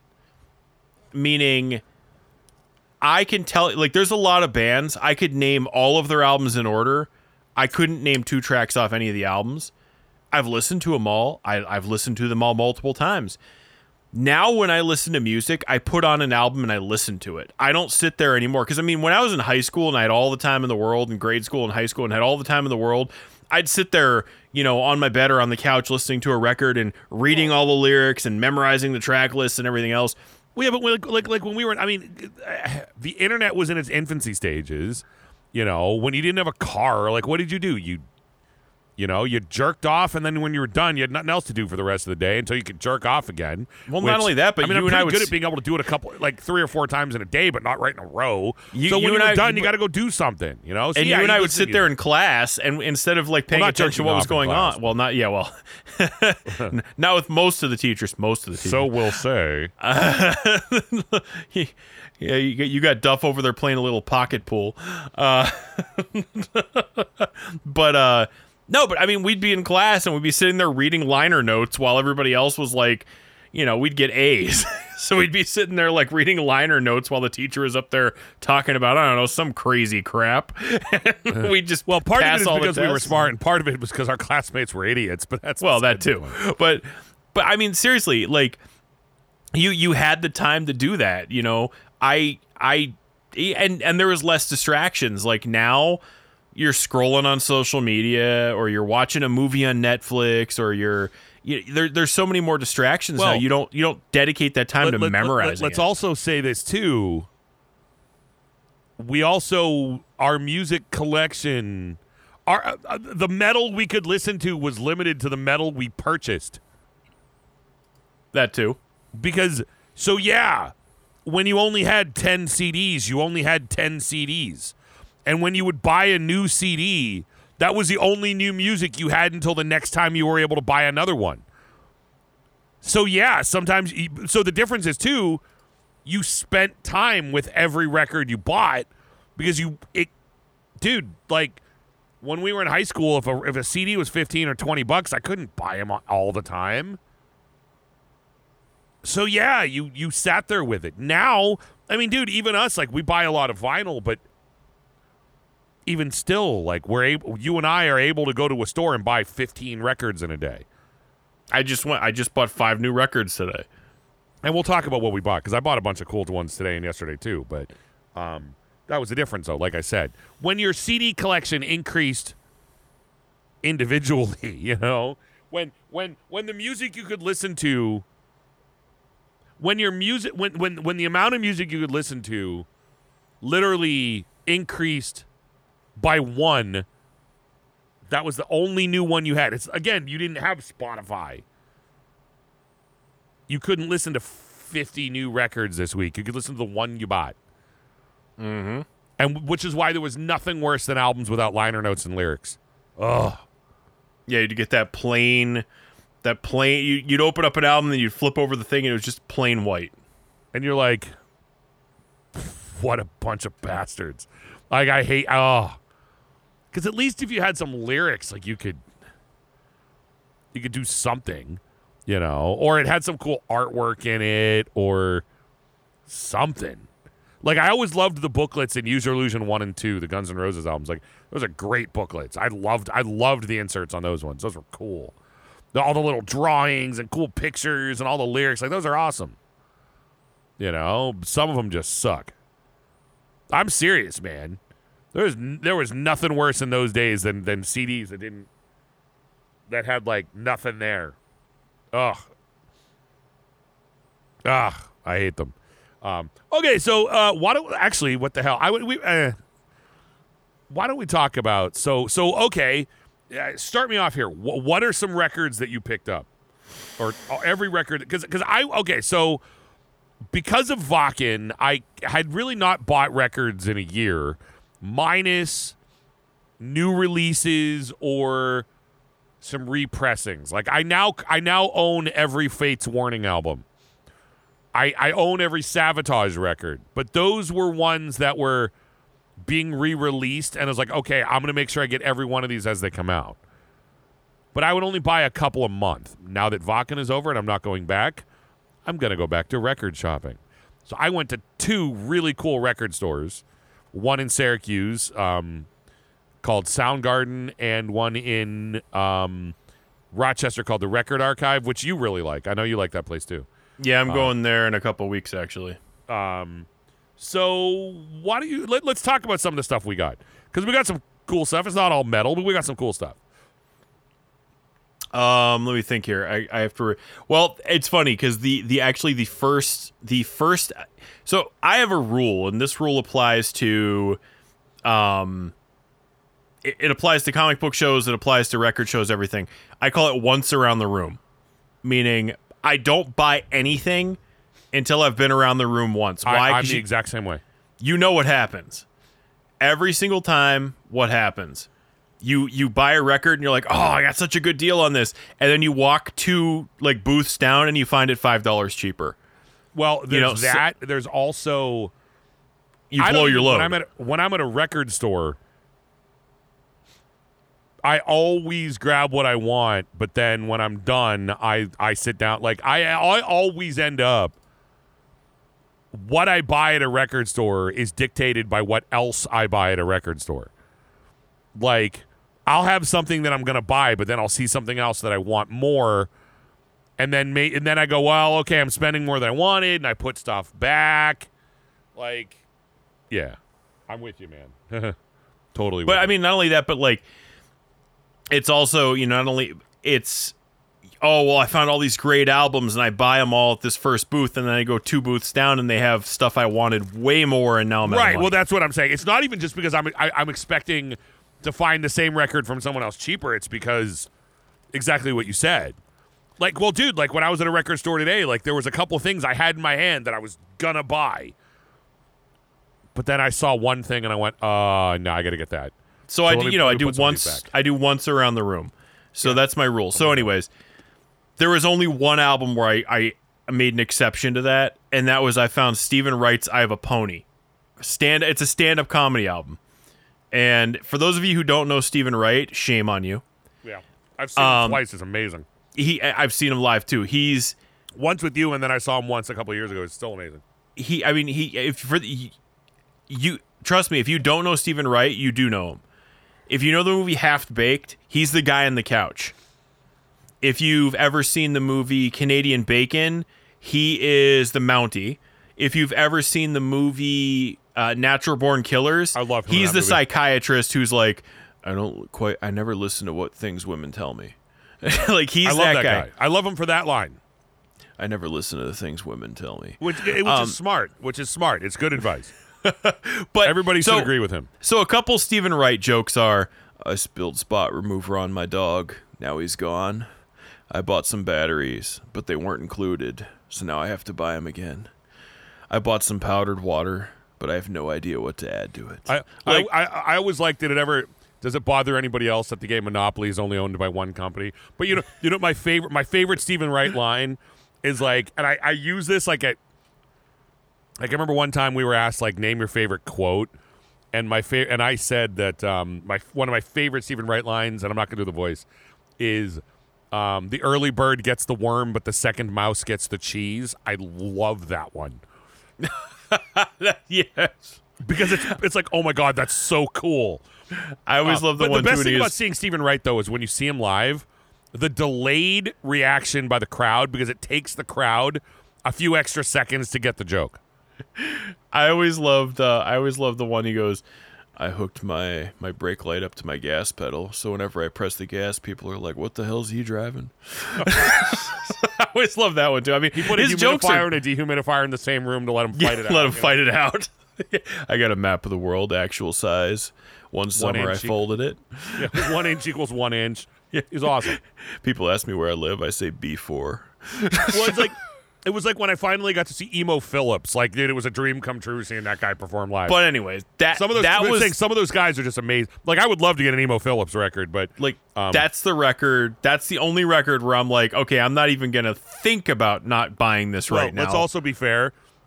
It couldn't have been that expensive. It was $8. And the worst thing you were going to do was find it for $7. You know what I mean? Like, well, and that's the thing. Like, I had never seen it in person before, so I was like, I just got to grab it. So, anyways, I got that. I got Yngwie Malmsteen's Odyssey. I got Surfing with the Alien by Joe Satriani. I got Al Di Meola's first album.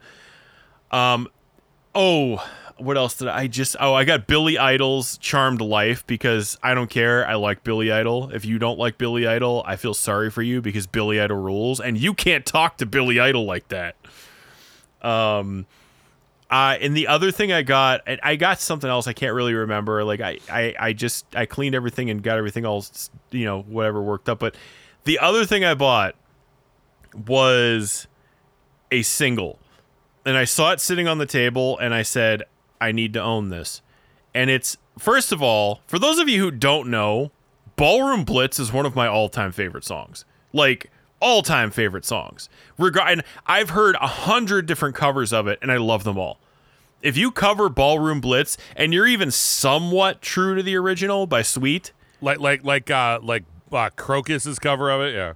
Crocus's cover. There's a punk band. So the record store Angry Young and Poor that I always buy from, they're in Lancaster.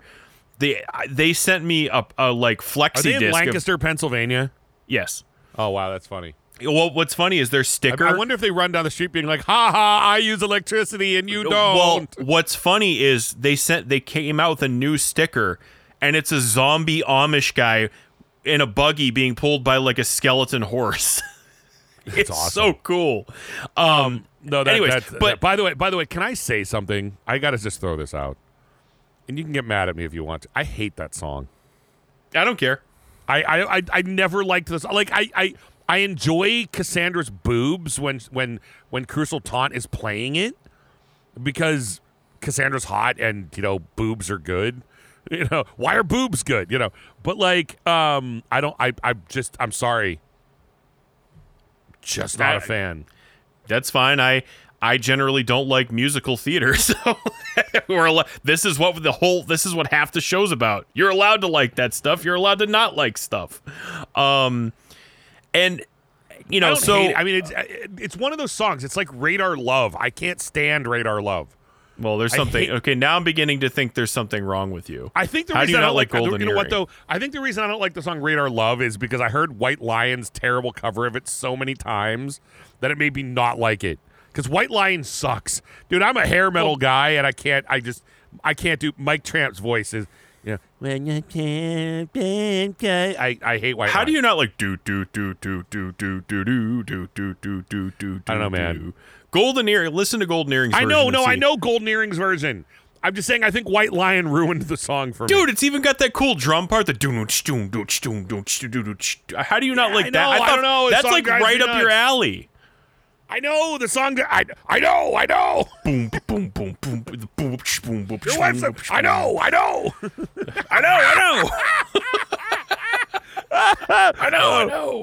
know. If you've never seen Slapshot, see it. If you have seen Slapshot, you get what we're saying. I know. Your wife likes. Yeah, I know.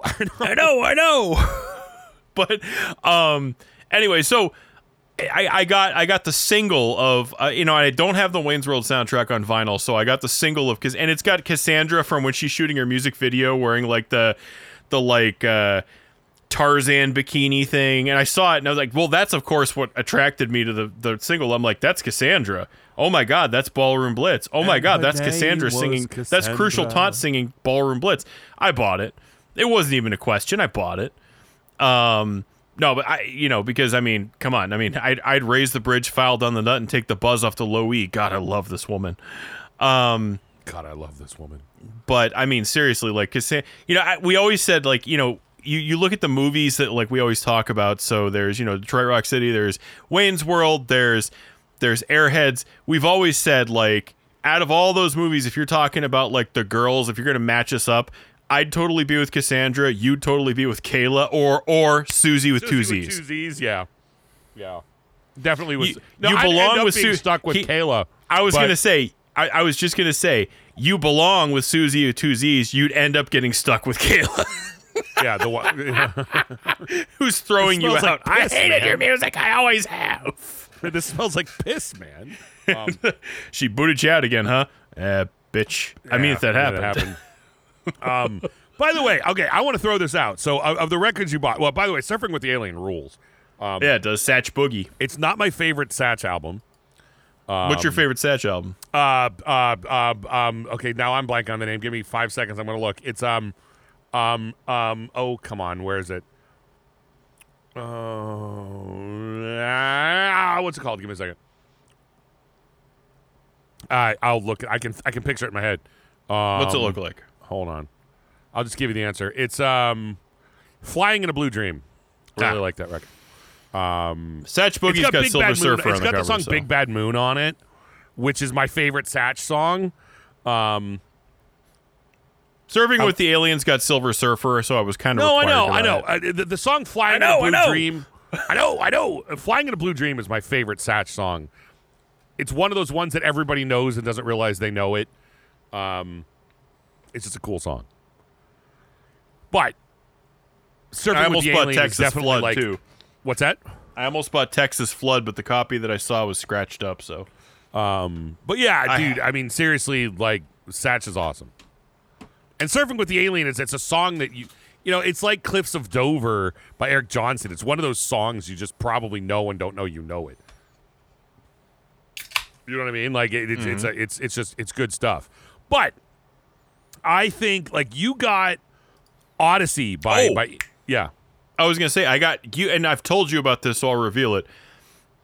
So there's been two. First of all, one of the albums you've been talking about wanting for a long time was Smashes, Thrashes, and Hits by Kiss. It's not an easy album to come by. It's a late 80s Kiss album. It's really not easy to find. You don't see it very often, and when you do, it's usually pretty expensive. Because it hasn't been repressed, and that was the only way to get it. I don't even know if they ever will repress it, but maybe they will. And then the other album that I've always felt that you needed to own was a copy of Let Them Eat Metal by the Rods. Such a good record. That record's good, and the first one's really good too. So I found these albums, and I was like, I don't want to live in a world where Duff does not own Let's Put the X in Sex on vinyl. And I don't want to live in a world where Duff does not own the cover to Let Them Eat Metal. And if you don't know what it looks like, search the Rods, Let Them Eat Metal right now. It's not their first album, but their second album, which is the self-titled album by the Rods, kicks ass. It's unbelievably good. Wild Dogs is unbelievably good. And Let Them Eat Metal is even cooler. So I snagged those for you, and that's like my late birthday present to you. So I grabbed those for you. I wheeled and deal. I even told the guy, I'm like, oh, my best friend, he's coming to visit me, and I wanted to get him. He's like, I'm like, what do you do on these? He basically gave me one of them for free. So I got a pretty good deal on it. So those are the other two things that I found. And trust me when I say that, I was looking at that Smashes, Thrashes, and Hits thinking to myself, I kind of want this. But then I was like, nah, I'm going to be a good friend.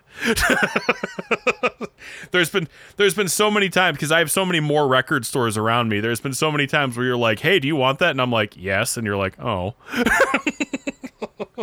Well, and what's funny that you mentioned Smashes, Thrashes, and Hits, because that store in Rochester had a copy forever. And I swear to God, I was like, if they have it, I'll just buy it. I was going to buy it today had I seen it, but they didn't. So it's kind of cool that you were able to get it. What I was going to tell you is, now I have mentioned before that I'm a pretty big fan of Yngwie, but I'm a big fan of Yngwie because he's got a lot of songs that I really, really like. Like Marching Out, for example, has the song I'll See the Light Tonight. I'll see the light tonight. I love it. The song Trilogy has my favorite Yngwie song. It's You Don't Remember, I'll Never Forget. But Odyssey actually has a couple, which you got, has a couple of songs I really, really like. The title, the first track is called Rising Force, and it's really good. But it's also got Heaven Tonight, which is probably his most famous song. It's like his only single. Yeah, he had a couple. Like I said, it's his only single that did anything. Right. Well, like I said, You Don't Remember, I'll Never Forget got some airplay, and so did I'll See the Light Tonight. Heaven Tonight was probably his biggest of them. And no one who didn't play guitar cared. Yeah, it really no one who did. At least the three songs that I just mentioned. Like I said, I'll See the Light Tonight from Marching Out, You Don't Remember, I'll Never Forget from Trilogy, and Heaven Tonight on Odyssey you could have someone who's not a guitar player listen to those. They're totally glam rock songs. But they're legit songs that just have extended guitar solos in them. It's not like trying to show someone, Far Beyond the Sun or Black Star or whatever, or Icarus Dream Suite. It's like It's not like trying to show them that because they won't care. Like, these songs are more like the equivalent of being like, I understand if you're not a musician, you might not get into Dream Theater, but you could listen to Pull Me Under. Yeah. Because it's a great song that has a lot of really complicated stuff in it. Again, my favorite Yngwie song is You Don't Remember, I'll Never Forget from Trilogy, but Odyssey is really one of his best albums. The song Rising Force kicks ass. Heaven Tonight kicks ass. It's a really great album. And what I like about those three in a row, look, the first one is the album Rising Force is one of the most famous guitar albums of all time. It really, truly is. But the next three, Marching Out Trilogy and Odyssey, I would highly recommend just as to anybody. They're just great albums. I think the coolest song Yngwie ever did was called The Seventh Sign. From the album The Seventh Sign, came out in 94. Mike, it's like Viscera is his last name. I don't want to screw that up. It's literally like his last name is Viscera, but hold on. I'm looking it up. Let me see if that's his name. What's your name, buddy? It doesn't. Yeah, Michael Viscera. Go figure. It's probably like pronounced Viscera, but whatever. Hey, give me credit. I was right. That album kicks ass. Seventh Sign kicks ass, but it's a metal album. I will admit, I actually like the majority of the Yngwie records. They're not all great. Yngwie albums are better when Yngwie's not the one singing on them. When he hires awesome vocalists, they're way better. But anyway, dude, long story short, I love the album Odyssey. I do. I absolutely love that album. And would definitely listen to it all day. One of those all day, I could listen to it every day records. Trying to think. Yeah, so Surfing with the Alien. Yeah, you got some, dude. So I don't even know. I didn't even think about this. You got Yngwie's Odyssey. You got Satch's Surfing with the Alien, and you got the first album by Al Di Meola. Al Di Meola. And didn't you say you also got? Did you get a Tony McAlpine record? Oh, you're right. I got. Not the one with Tears. Not the one with Tears' hair. Insanity. Oh my God, I'm having a brain fart. But yeah, I got Tony McAlpine's. Like it's generally his most popular album in terms of like musicians and stuff. And I'm having a brain fart right now. The Maximum Security is the one that I always think of, but that's only because of the song Tears of Sahara's on it. Which one did you get? Hold on, I'm looking. I'm looking too. I'm trying to remember which one you got because I don't remember which one you got. I know exactly what I'm trying to figure out. I'm having a brain fart. I can see the cover. Well, I'd have to look because I actually just don't remember which one you bought. Edge of Insanity. That's it. Oh, his first one. So you got his first album. Yeah, I got his first album. I always think of Maximum Security, but that's only Maximum Security is his second album. Yeah, because Tears of Sahara is on it. Actually, interestingly, that album was in my hand. That was an almost guaranteed purchase until I thought I bought that album for you. No, you didn't. Because you bought me Al Di Meola. You did not buy me Tony McAlpine. Because I remember when I bought Maximum Security by Tony McAlpine, they had 2 copies, and I think you said you didn't want it at the time. Oh yeah, no, I don't know. Interestingly, I love that record. I had it on CD. I've never owned it on vinyl. No, I've loved Tony McAlpine. I remember because Edge of Insanity is on Shrapnel Records, which that's all of the Shredders were on Shrapnel. The Cacophony and all them were Racer on X. I think Racer X was on Shrapnel. Well, if they're not, they should have been. Tony McAlpine, dude's insane though. Yeah, well, and he's a shredder, but he's very musical. He's very musical. You can listen. You can listen. Well, you can listen to Tony. You can listen to Al Di Meola. I get it. He's jazz, I guess, but he's listen jazz to fusion though. You can listen to Al Di Meola, and I think you can listen to Tony McAlpine because they're musical. They're musical shredders. I mean, in fairness, some Yngwie is. I always enjoy listening to Yngwie because a lot of his stuff is so, I mean, it's neoclassical, but it's so classical in sound that that's a lot of the it other is very pleasing to listen to. That's the other album I almost bought today. Another vendor had Racer X Second Heat, and I almost bought that one. Well, Racer X they kick ass too. Yeah. But so yeah, you were definitely in a let's go shredder mood, and I don't mean the villain to the Ninja Turtles. And I almost bought Texas Flood by Stevie Ray Vaughan, so I almost had a guitar player's day there. That's a cool record too. Oh, dude, I didn't realize this. I just happened to look up Tony McAlpine. On Edge of Insanity, he played Kramer's, which that figures. With DiMarzio's, that figures. Yeah, he was a big... He's not now, but he's an EMG guy now. But he was a big DiMarzio guy in the 80s, like one of their big dudes.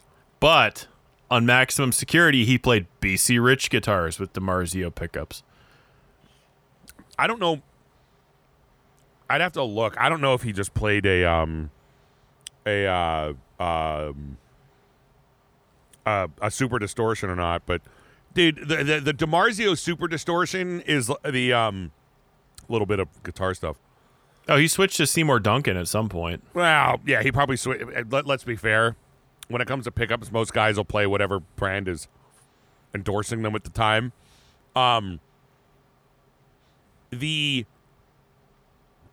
DiMarzio was the first aftermarket pickup company, basically, and the Super Distortion was their flagship.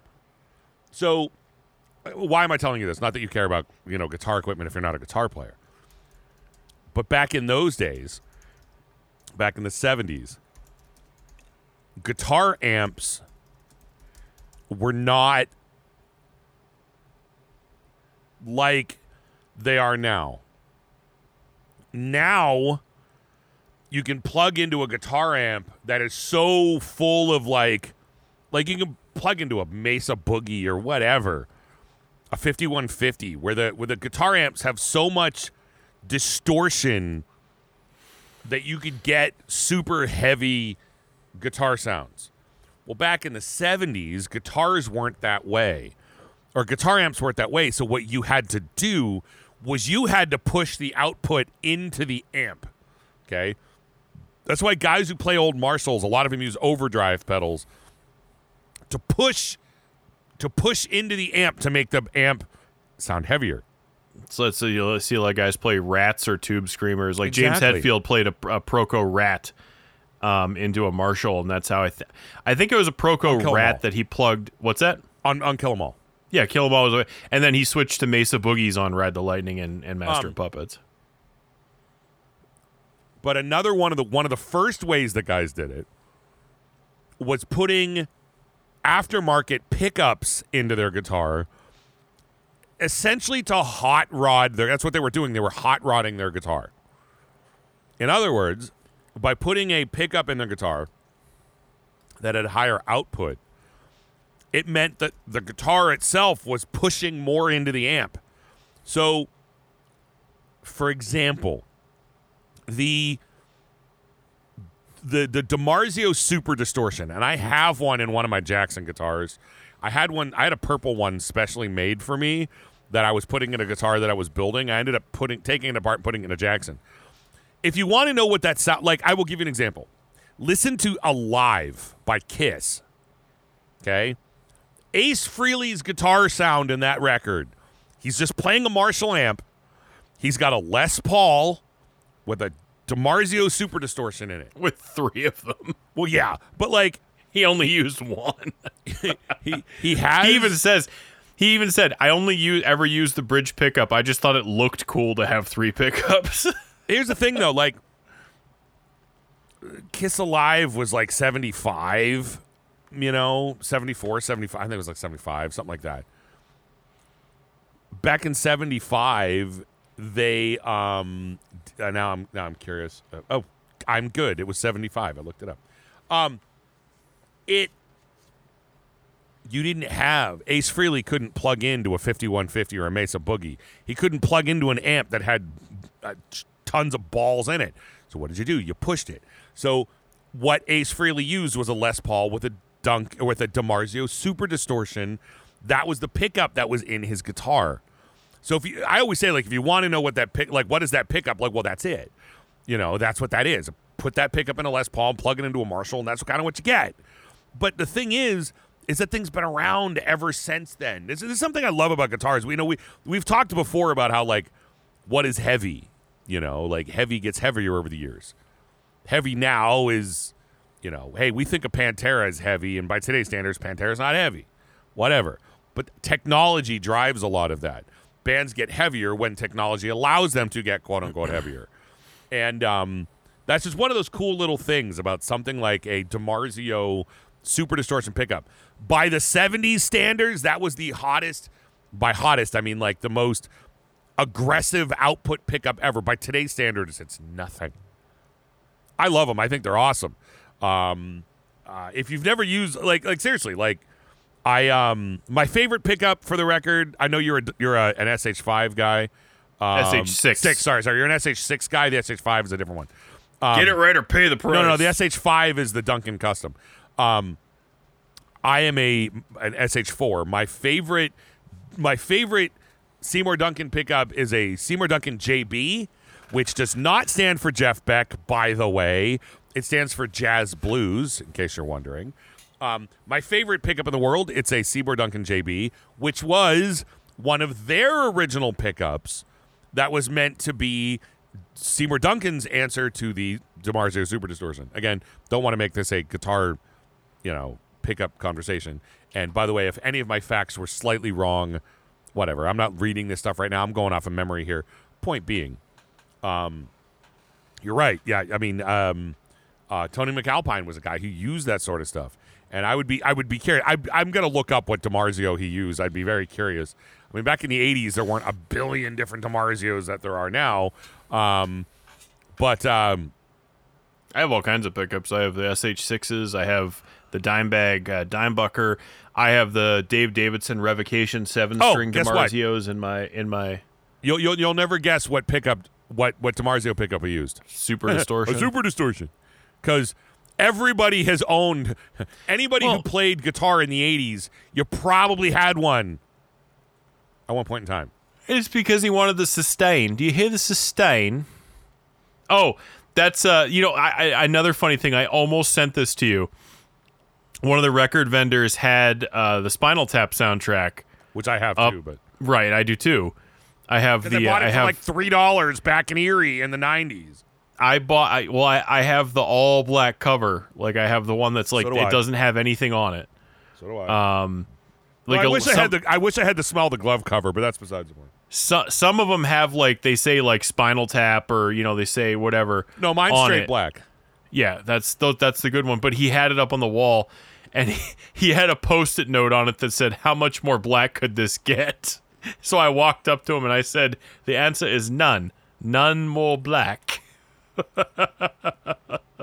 Well, and of course I asked him, like, "You ever see Year and a Half Life of Metallica?" And he goes, "No." And I said, "There's a scene in it where Spinal Tap walks up to Metallica and says, 'We have a bone to pick with you. It's called the Black Album.'"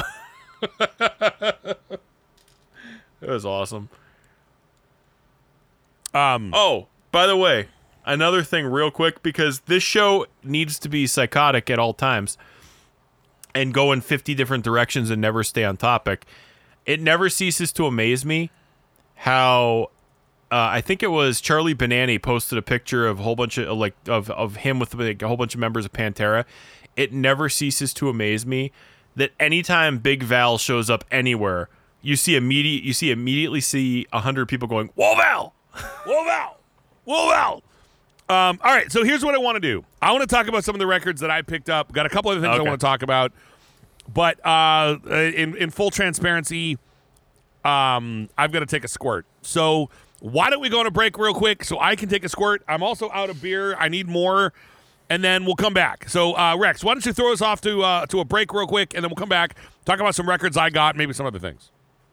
All right, so we're going to take a break, and as he said, I'm going to go get more beer, too, because I actually managed to plow my way through my Sixer. Sixer. And yeah, we're going to talk about some more records we got. Maybe we'll talk a little bit more about what it is to be a metalhead. Who knows? Whatever. This show doesn't make any sense half the time. We don't even know what we're going to do. This will be the last episode for, not the last episode ever, but the last episode for the month of August, probably into September, actually, because, hey, we got places to be. But anyways, we'll be right back here on the Heavy Metal Hangover. Whoa, Val!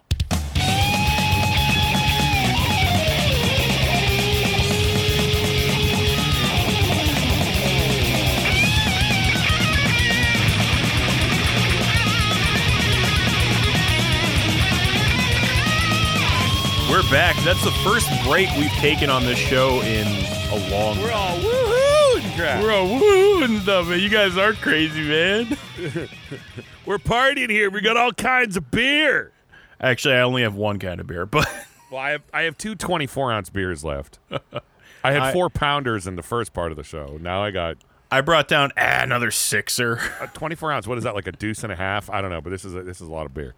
Anyway, so It's crazy. I'm drinking light beer, man. That shows you how old I am. I'm drinking light beer too. I'm drinking straight up urine. No, you're not drinking Coors Light, please. I am drinking Coors Light. Oh my God! Why though? Because no, because they were out of Miller Lite, and I wanted light beer because I knew I was drinking. Dude, you should have at least bought like Rolling Rock or something. What I drank at the Rolling Rock. Dude, I always think of the Deer Hunter when I always think of the Deer Hunter when I think of Rolling Rock. But when I started the show, I drank 4 of the pounders of Miller Lite, so I knew I'd be drinking Miller Lite. And because they didn't have Miller Lite, I was like, well, at least if I drink Coors Light, it's not going to mess my system. It's not like drastically changing what I'm drinking. And by the way, anybody who tells you that Guinness is better in Dublin is right.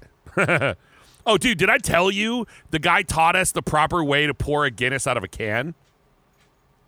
Maybe. You know how they make those Guinness cans with the little like nitrous thing in there? Yeah. When we were at the Guinness storehouse, he taught us the proper way to pour it. You know what it is? Throw it away. Oh, you don't pour Guinness out of a can? No, throw it away because the only Guinness worth drinking is out of a tap. That's an old joke. I mean, they made that about every freaking beer made. Yeah, but the problem with Guinness is it's actually extremely temperamental if you don't pour it the right way. He actually did show us, like, this is poured the right way. This is not. And we were like, oh, yeah, it's better. For all the times I drink Guinness, like I've never been a Guinness guy. Well, now that I've had it for real, it's like, oh, well, never mind. But anyway, I don't. Okay. I mean, like Canadian beer is as fancy as I get. I love Guinness, but it is temperamental, and if it's not poured right, it just doesn't work. And dude, the day I sit there and say that beer is not poured right, I'm not drinking this, is the day I jump in front of a frickin' truck. That's the problem. Guinness is like the one beer that's like that. Dude, I refuse to ever be in a situation where I'm not going to drink a beer because it's poured right. I don't have my head that far up my ass, okay? That's why I don't order Guinness. I don't drink it because it's temperamental. If my head is ever so far up my ass that I'm going to turn down a beer because it wasn't poured right, I don't give a crap what brand it is unless it's Coors Light. Well, I didn't say I'm going to turn it down. Dude, you're going to sit there and pretend like you're some kind of beer snob now drinking Coors Light? No. I'm not a beer snob. My point is that's why I don't order Guinness. Dude, you could pour Guinness down someone's ass crack and it will taste better than Coors Light. Well, that's true. I just mean like that's why I don't order Guinness because it's temperamental. It's one of those like where if it's not made, it's just some foods like that. It's like, well, if it's not made right, it just tastes like crap.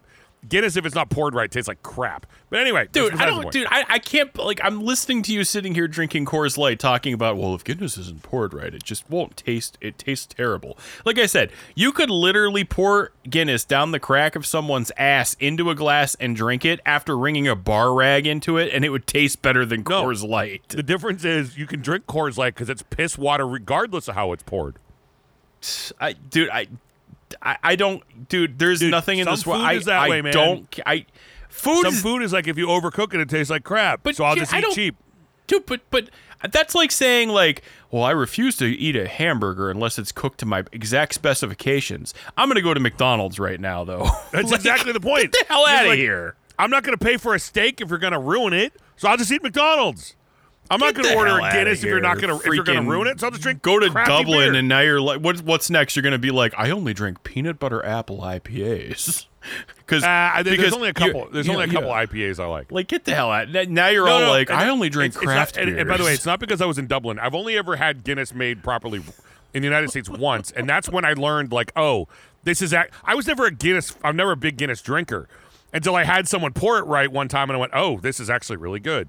They're like, yeah, if you actually do it right, it tastes really good. Yeah, but I don't think Guinness tastes bad. Like, that's the thing. I think it tastes bad. I'm saying I think it tastes better. Anyway, that's besides the point. All right. So I bought some records over the last couple of days. Let me bring back up my my Discogs, and I'll look at the ones that I bought yesterday. Let me see what I bought. So I got some cool stuff. Where is the newest editions? Okay. So I got a couple in the mail when I was gone. I got the last couple of Fates Warning albums that I didn't have. I got Fates Warning, FWX, and Disconnected. Disconnected is the record that came out when I interviewed Ray Elder. The song One is off that album. It is one of their. It's a great, great, great song by Fates Warning. It's probably one of those ones that if you heard it, you'd go, I remember playing that. I got Merciful Fate in the Shadows, my favorite Merciful Fate album. Screw you, anybody who I don't care. Say what you want. In the Shadows is amazing. I am the Bell Witch. I ordered that a while ago. It's pretty good. That whole album is freaking good, man. Like, look, I get it. Actually, I really like Nuns Have No Fun. I like A Corpse Without a Soul. What a great song that is. Look, I love Melissa and I love Don't Break the Oath as much as everybody else. But In the Shadows, dude, has Egypt, The Bell Witch, The Old Oak. Dude, The Old Oak is probably the best song on the record. Then you have Is That You, Melissa? Oh, Melissa. You know, I can't sing like that, but you get my point. Great. It's a great album. And, we both had it on cassette from a million years ago. Finally got The Haunted Made Me Do It. I was never a huge Haunted fan like you are, but it's a great album. I'm admittedly not a huge fan of The Haunted. They're right, dude. I mean, if there was a band that was ever like in your pocket, like right there, perfect for you, The Haunted. I mean, honestly, dude, if I was trying to describe a band that's rather perfect for you musically, The Haunted is pretty strongly one of those bands. And I think Made Me Do It is one of those records that's right there for you. But the ones I got yesterday at the record store, I got a couple of big albums for me.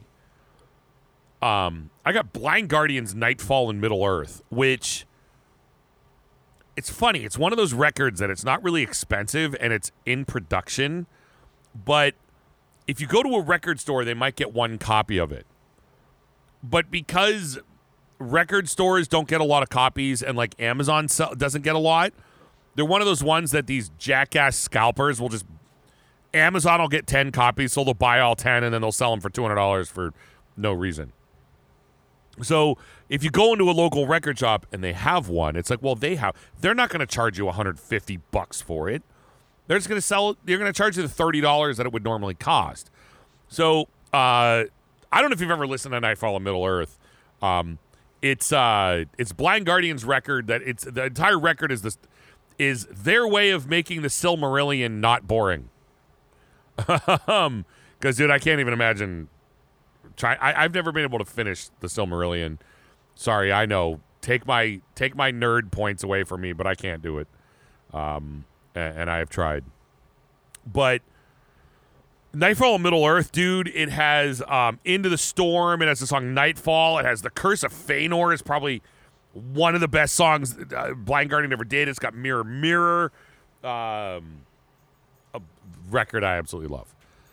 I got Paradise Lost's Tragic Idol, which I'm a big fan of Paradise Lost.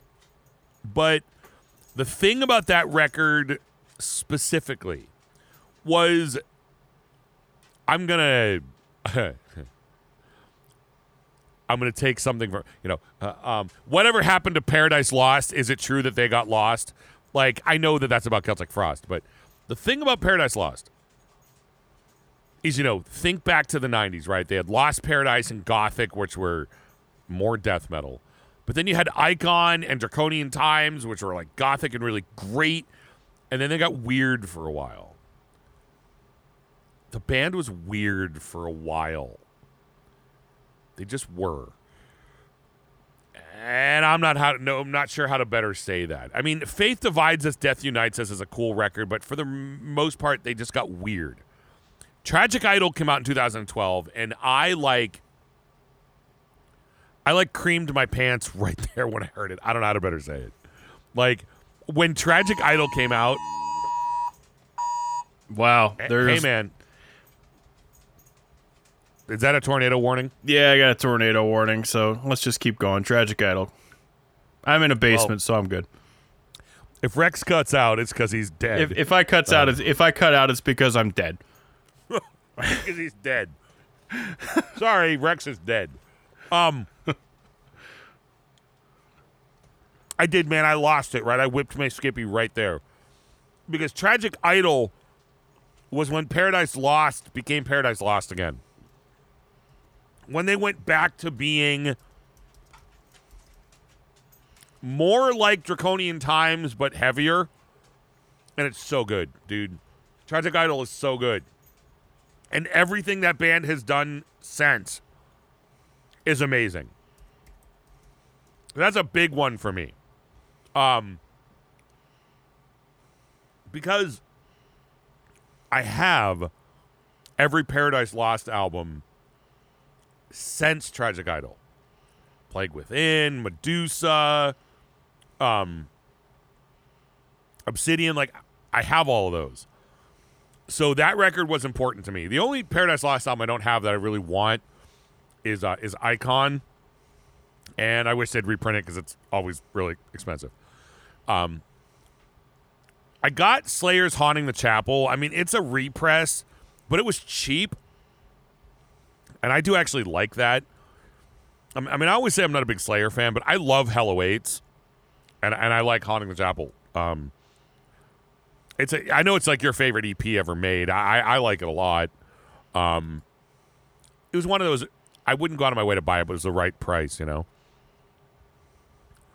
I got My Dying Bride's Avinta, which is a weird album. It's nowhere near one of my favorite My Dying Bride albums.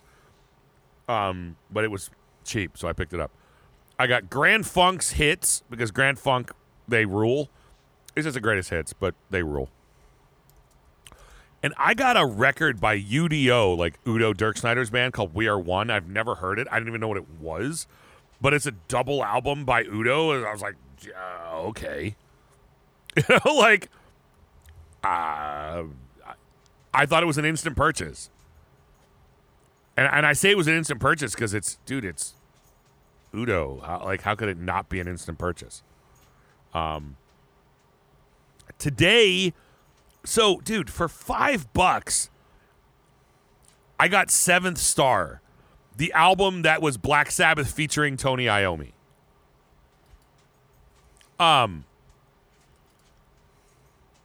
That album is awesome. Now, it's because Glenn Hughes is who does vocals on it. And Glenn Hughes' vocals are just awesome. And Eric Singer plays drums. Like, it's an awesome record. It's called Black Sabbath featuring Tony Iommi. If I remember correctly, it was supposed to be a Black Sabbath, it was supposed to be a Tony Iommi solo album. But their manager was Don Arden, Ozzy's wife, Sharon, her dad. If I'm not mistaken, they made it say Black Sabbath featuring Tony Iommi in a way to figure out a way to sell copies of it instead of calling it a Tony Iommi record. So it was kind of a mess, but it's a great album, and I really like it.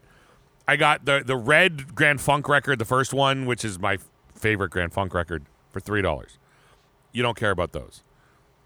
I got Live After Death, which, believe it or not, I didn't have. And I'm super excited that I have that finally.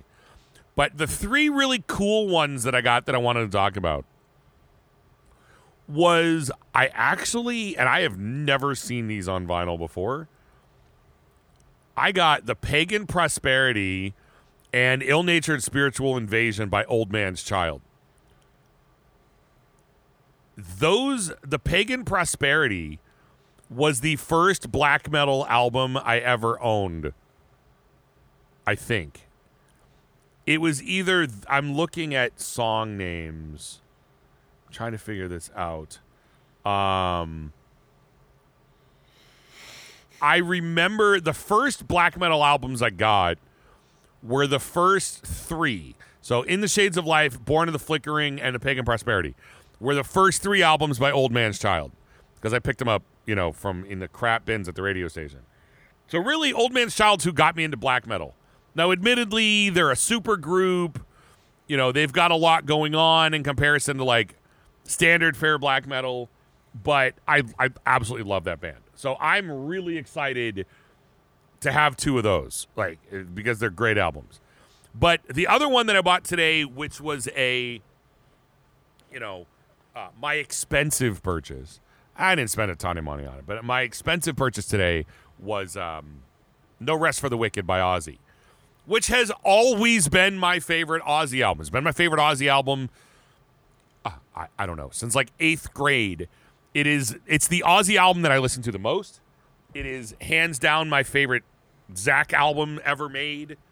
I just love it. And of course, it's the only Ozzy record that's a pain in the padded ass to try to get. Of course it is. And I can't, so I just finally was like, damn it, they have it, I'm buying it.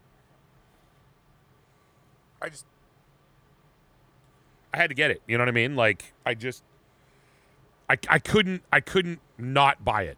I felt like I had to. Maybe I'm crazy. I don't know. Probably am. I probably am crazy. But so what? Some things you just got to get, like I do you know what I mean? Like what you were saying earlier about how like you go to the record store or you go to a record show or whatever, and like you walk around, but sometimes you just find that record where you're like, damn it, I gotta get it. I mean, stores are different. Stores, I'll walk into a store and snatch a record up faster. Shows are usually the only time I do the once around the block rule. Stores, I'm like grabbing everything that's not nailed down if I'm even slightly interested in it, and then later on I'll decide if I really want it. Like the store in Rochester, for example, has a they have a, and you've been there. They have a wall like behind where the. Oh, I don't want what? Sorry, my computer was just telling me about accessibility shortcuts. I'm like, do I look like someone who needs those? Sorry. Do I look like Larry Flint? Come on. No, I'm kidding. That was mean. But like, they have this wall of records, and a lot of them are rock and metal. In fact, most of them are, where they're like, these ones are just more expensive, and they're more expensive because they're either like they're a rare version of something, or they're something like Smashes and Hits, where they're just not that many copies exist. They're kind of a pain in the ass to find. So some of them are specifically because they're a certain pressing. They're the first pressing of something. And some of them, like in the case of No Rest for the Wicked, you just can't get the damn thing. There aren't other pressings of it. There aren't modern pressings, because the thing you got to remember about Ozzy records is there are often problems with Ozzy records being released because of royalties. I mean, look at like I'm trying to think what was it No More Tears that There's Ozzy records that have been re-recorded. Oh, you mean like they did with Blizzard of Oz and Diary of a Madman, where they tried to replace Daisley and Curse? Like, you talking about those? Yeah, there's lots of stuff like that. There's other examples of those. But like, Sharon will go in and have someone else go in and replay the parts, just to cut down on the royalties he has to pay people. So I do not know what's going on with No Rest for the Wicked, why that's the one that's not been, like, I don't know. Like, I know The Ultimate Sin has a problem because Phil Soussan, Soussan, I think his name's spelled, he's the one who wrote Shot in the Dark. He wrote Shot in the Dark. Like, he has full writer's credits to Shot in the Dark. And because of it, that really screws with the writing credits of that record, because Phil Soussan gets writing credits from that record because of that song, and that song is a big song. It's the only real single off the record. So that made The Ultimate Sin problematic for a long time because Sharon doesn't want to have to give album royalties to anybody else but herself. Who is it, the writer to it? Phil Soussan, Soussan, I believe it was spelled. So, like, I'm gonna look now because now I want to know. No, I mean, I'm but like, sure it's Philip Soussan. so I'm just looking at the No Rest for the Wicked. I really want to say that maybe the reason why those two albums in particular haven't been released is because none of them had super strong singles. By the way, it is Phil Soussan, spelled Soussan, and the thing about the rest of the album was that the rest of the album was written by Bob Daisley and Jake E. Lee. But Shot in the Dark was written by Phil Soussan. What's interesting though, dude, if you look at like what albums have been released, Blizzard of Oz has been put out again on vinyl. I see it at Walmart. Diary of a Madman, same thing. I honestly don't think I have seen a repress of Bark at the Moon, The Ultimate Sin, or No Rest for the Wicked. I truthfully think the first Ozzy album I've seen a repress of after the two Randy Rhoads albums were oh my God. I mean, like No More Tears was repressed. No More Tears. Yeah. And it was a joke because you didn't even get a flipping insert. You got nothing. You literally got generic paper, and it was like $40. Yeah, it was crap. And truthfully and honestly, like, I'm waiting for Osmosis to get re-released. I was gonna say I'd love what Osmosis did. Like, I'd love to get a copy of Osmosis on vinyl, and then all of my Ozzy, except for No More Tears, because I mean it was released in the '90s. All of my Ozzy is original. None of it's a repress. All of my '80s is yeah, mine all is too. I bought Tribute to Randy Rhoads in high school for like $5. I don't have Speak of the Devil, and I also don't care. I do. It's surprisingly good. No. It's not surprisingly good. It's obnoxiously good. It's actually one of the best things Ozzy's ever recorded. Brad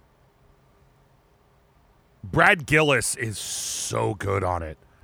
Dude, Brad Gillis. And you got to realize, like, when Brad Gillis did that tour with Ozzy, he never met the band until he was on stage. Not only did he not rehearse with them, he never met them. His introduction to the band was walking on stage. Like, and dude, he had like 3 days notice. Brad Gillis, my hat's off to you, man.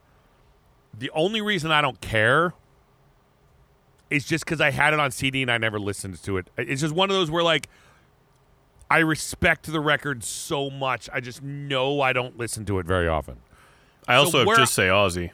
I would Just Say Ozzy's the same way. What's I got, like, Miracle Man on it, like, and Bloodbath in Paradise, and Shot. Yeah, in the Dark, no. I mean, it does as a live version. I would probably get Just Say Ozzy. I mean, I would get them both. Don't get me wrong. Like, I would own Speak of the Devil because, I mean, dude, Systems of the Universe is on there. Like, and I would own Just Say Ozzy. I would own them both without question. But they're also not two that I'm not chasing either one of them down. I'm just not. Where No Rest for the Wicked is my favorite Ozzy album. Ultimate Sin, as time goes on, the Ultimate Sin becomes a very, very close second. Almost number one. It's weird. I'm at the point now where I go back and forth between Ultimate Sin and No Rest for the Wicked, but I love No Rest for the Wicked. It's got so many great songs on it, and I had to have it. Whereas, again, like I said, Just Say Ozzy and Speak of the Devil, I love them. If I ever saw them in a record store and they were priced in a decent way, I would pick them up. But I'm not dropping $100 on either one of them. But yeah, so I'm super excited about having that. I'm absolutely gonna get some really good listening out of that. Let's just put it that way.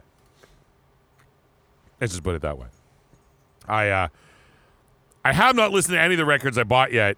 Have I? No, I haven't. But that's because of again, I spent yesterday and today driving around, going to places to buy records. Tomorrow, I'm going to get a chance to listen to them. Probably not all of them, but I'm going to paint some Warhammer miniatures tomorrow. Looking forward to it. And one of my favorite things to do when I'm painting is listen to Bolt Thrower. But when I run out of Bolt Thrower to listen to, it's what I do is listen to everything else. Bolt Thrower is so good. They're so good. Sorry, I don't know why I decided to put a pretzel in my mouth when I was about to talk. Sorry. But, oh, God. Seriously, like, by today's standards, I don't listen to death metal because I guess it's heavier now. But in the world of classic death metal, dude, come on, Bolt Thrower is so good. I love the Fourth Crusade is I always say if you want to check out Bolt Thrower, just listen to the title track of the Fourth Crusade because it's amazing. But I think like Honor, Valor, Pride, and Those Once Loyal, which are their last two records, my favorite song by them is At First Light, which is the first track on Those Once Loyal, which is the last record they did. I think it's one of those songs where if you play it, you'll go, oh, yeah, this is good. You know? Like, it's so catchy and riff-driven and just it's good. Now I kind of want to listen to Bolt Thrower, damn it. You bastards. But anyway. So, yeah, that was my vinyl shopping. I'm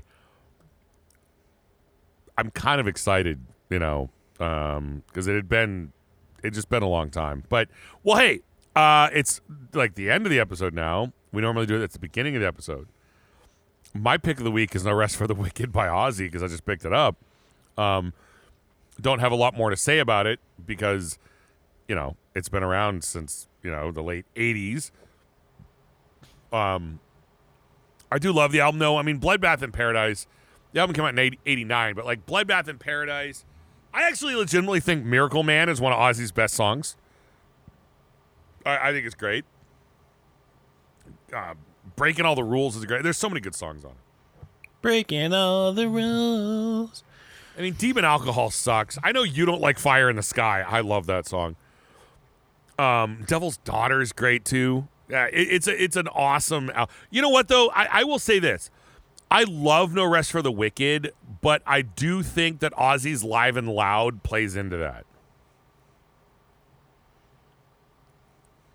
I think it plays into that. I'm trying to think what's on there. What is on there that they do? I'm trying to remember. They do Miracle Man on there. Anyway, doesn't matter. Point being, love the record. So that's my pick of the week. It's my pick of the week because I picked it up on vinyl. But your pick of the week is actually worth talking about. So I figured, even though it's the end of the show, not the beginning, and we're late, why don't I let you do your pick of the week because it's actually worth mentioning. Mine is just I bought it on vinyl, but yours is worth mentioning. So my pick of the week is an album by some friends of ours. That's not why it's my pick of the week. I'm fair about these things. And when I say friends, I mean friend we of know mine, them. friend of ours. Well, a friend of. No. I'm referring to Donnie Brasco, where they tell the difference between a friend of mine versus a friend of ours. And when I say friend, I mean a connected guy. A friend of ours is a made guy. Are you done? Yes, I'm done. I had 3 false starts. You're a 3-pump chump. What can I say? I was like, anyways, so when I say friends, I mean like we know them through the show. I was really into their album, Under the Dark Mark. This is the 3rd album they've had out since that album. Didn't you make their first album like your album of the year? It was the album of the year whenever that album came out. That was my album of the year. I remember they were super excited about it. They're like, dude, we made album of the year, and yours, it was legitimately your album of the year. Yeah, I had no idea who these dudes were because I knew these guys. It was without knowing anything about them. It was your album of the year. I still love that album. I still listen to it a ton, but this new album is really good. I put it on in the car.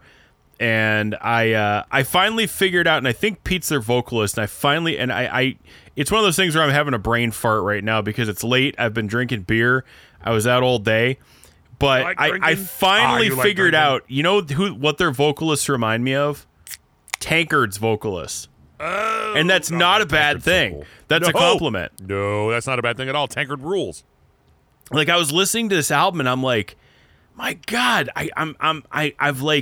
I've heard this style of vocal before, and I'm like, you know what did it for me was I was like, make a final stand, die with a beer in your hand. I'm like, Tankard, like that's just what I heard in my head.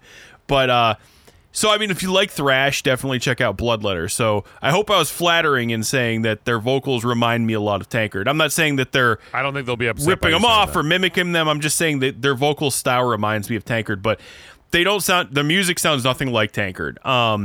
Definitely a great thrash band. I'm happy to see that they're signed now. When Under the Dark Mark came out, they were unsigned, I believe, at the time. So I'm happy to see they're on a label now. They've got vinyl coming out. If you are so inclined, try and get your hands on Bloodletter, A Different Kind of Hell. That's their new album. I'm really happy to push this. Again, you know, it's got nothing to do with the fact that dudes have been friendly with us. I mean, we push stuff on the show all the time that we like. You know, as far as that, because I mean, I would love for you to check out this album. It's definitely great thrash metal. So if you're into thrash, make sure you get your hands on Bloodletter's A Different Kind of Hell. I think it's worth your time. Great album, and I'll be listening to it a bunch more. My vinyl copy came while you were in Germany, so I listened to it a bunch. I downloaded it. You know, I downloaded because when you buy the vinyl via Bandcamp, you get the MP3. So I downloaded that as well. It's a great album. I almost and it actually pushed aside another album that I got actually I think a day or two later, or the same day maybe. But that'll probably be my pick of the week next week. So I'll talk about that next week. So yeah, way to ruin it for everybody. Yep. Now we know. Like, what the hell? There is now no point in listening next week. But I didn't say what my pick was next week. Yeah, but I don't know, man. I just feel it's all. I feel it's over. The whole show is pointless now. We won't have a pick of the week next week because we don't have a show until the second week of September. Oh, well, you know, piss it then. That's one of my favorite lines in Blazing Saddles. Piss on you, I work for Mel Brooks. Piss on you. Oh, there's so many good lines, though. Well, that's one I can actually say. Oh, yeah. F the poor. There's so many good ones. Well, that was in History of the World. No, which one did you say? I said I meant Blazing Saddles. I might have said History of the World, but I meant Blazing Saddles. I don't remember. You probably did say Blazing Saddles. in my head, you were saying Piss on you, I work for Mel Brooks. Yeah, it is Blazing Saddles. That's in Blazing Saddles. I might have said History of the World. I don't know. I don't remember which one you said, but you're right. That's Blazing Saddles. Well, Blazing Saddles has got a million good lines too.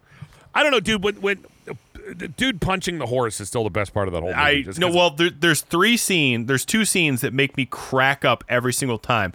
It's Mongo punching the horse, and the stupidest part in the world where they rope the guy and drag him down the street, and he goes, "Well, that's the end of this suit." It's like the dumbest thing. Every single time I see that scene, I crack up. Oh, my dog just scared the crap out of me. It's thundering here, and he's scared. Uh-oh. So I suddenly felt something touching my arm, and I'm completely home alone, and I'm like, what the hell is that? And I jumped and looked down, and he's looking up at me. We both have pit bulls, and yours is afraid of storms, and mine's too dumb to realize he's supposed to be. Pit bulls are great. They're such great dogs. Well, anyway, all right. So I know you've got some weather coming and all that sort of jazz. So maybe we should get ready to cut this out. Yeah, because I think if there's a tornado warning floating around, so who knows? My power might even go out at any time. Who knows? Well, so let's prepare in advance. So call it an evening. So we're not doing the episode the next 2 weeks. So this is our last episode for a couple of weeks. We are not going anywhere. The show is not being taken down. We are not shutting it down. We're not retiring. But we are going to be gone for the next 2 weeks. I hope tonight was at least well, let's just put it this way. I hope it didn't suck. But we will do our thing. We will be back in a couple of weeks again. When we brought the show back, we kind of agreed we will try to do an episode every week, but there's going to be weeks we can't. This is one of those weeks we can't, and that's fine.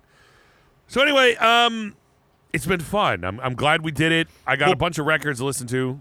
We'll probably be on social media next week, not like or the week after when you come here to Jersey and New York City. So we'll be around. Yeah. We'll be around. You can still get a hold of us. Again, if you don't like us and follow us on Instagram and Facebook at the Heavy Metal Hangover, do it. Mainly, it's just, hey, it's how you get a hold of us. It's how we get a hold of you. 9 times out of 10, it's going to be Rex, not so much me, mainly because I don't use it as often. But if it's me you want to get a hold of, the message will get to me, and I'll respond back and all that sort of jazz. It's fun. And if you got naked pictures of your old lady, send them to us because I want to see them. I haven't mentioned that. I feel like I haven't mentioned that in a while. We have legitimately had not a handful. We've had a few of our really dedicated listeners send us naked pictures of their old ladies, and it's been awesome. Like, I gotta tell you, do you know how great I'm gonna just say this for a minute, Rex, before we go. Do you know how great it is to know that we have listeners that are literally that have old ladies that can contribute to my spank bank? I'm sure they're happy to know that. No, I mean, seriously, there's a couple of our listeners if you're listening right now, I want you to know. I have yanked it to your old lady, and it was good. I mean, it's fine. I mean, they gave me they knew, their old ladies knew I was going to, whack it to them. They knew that. And I just want you to know, I did, and it was good, and I probably did a bunch of times. So if you want to be honored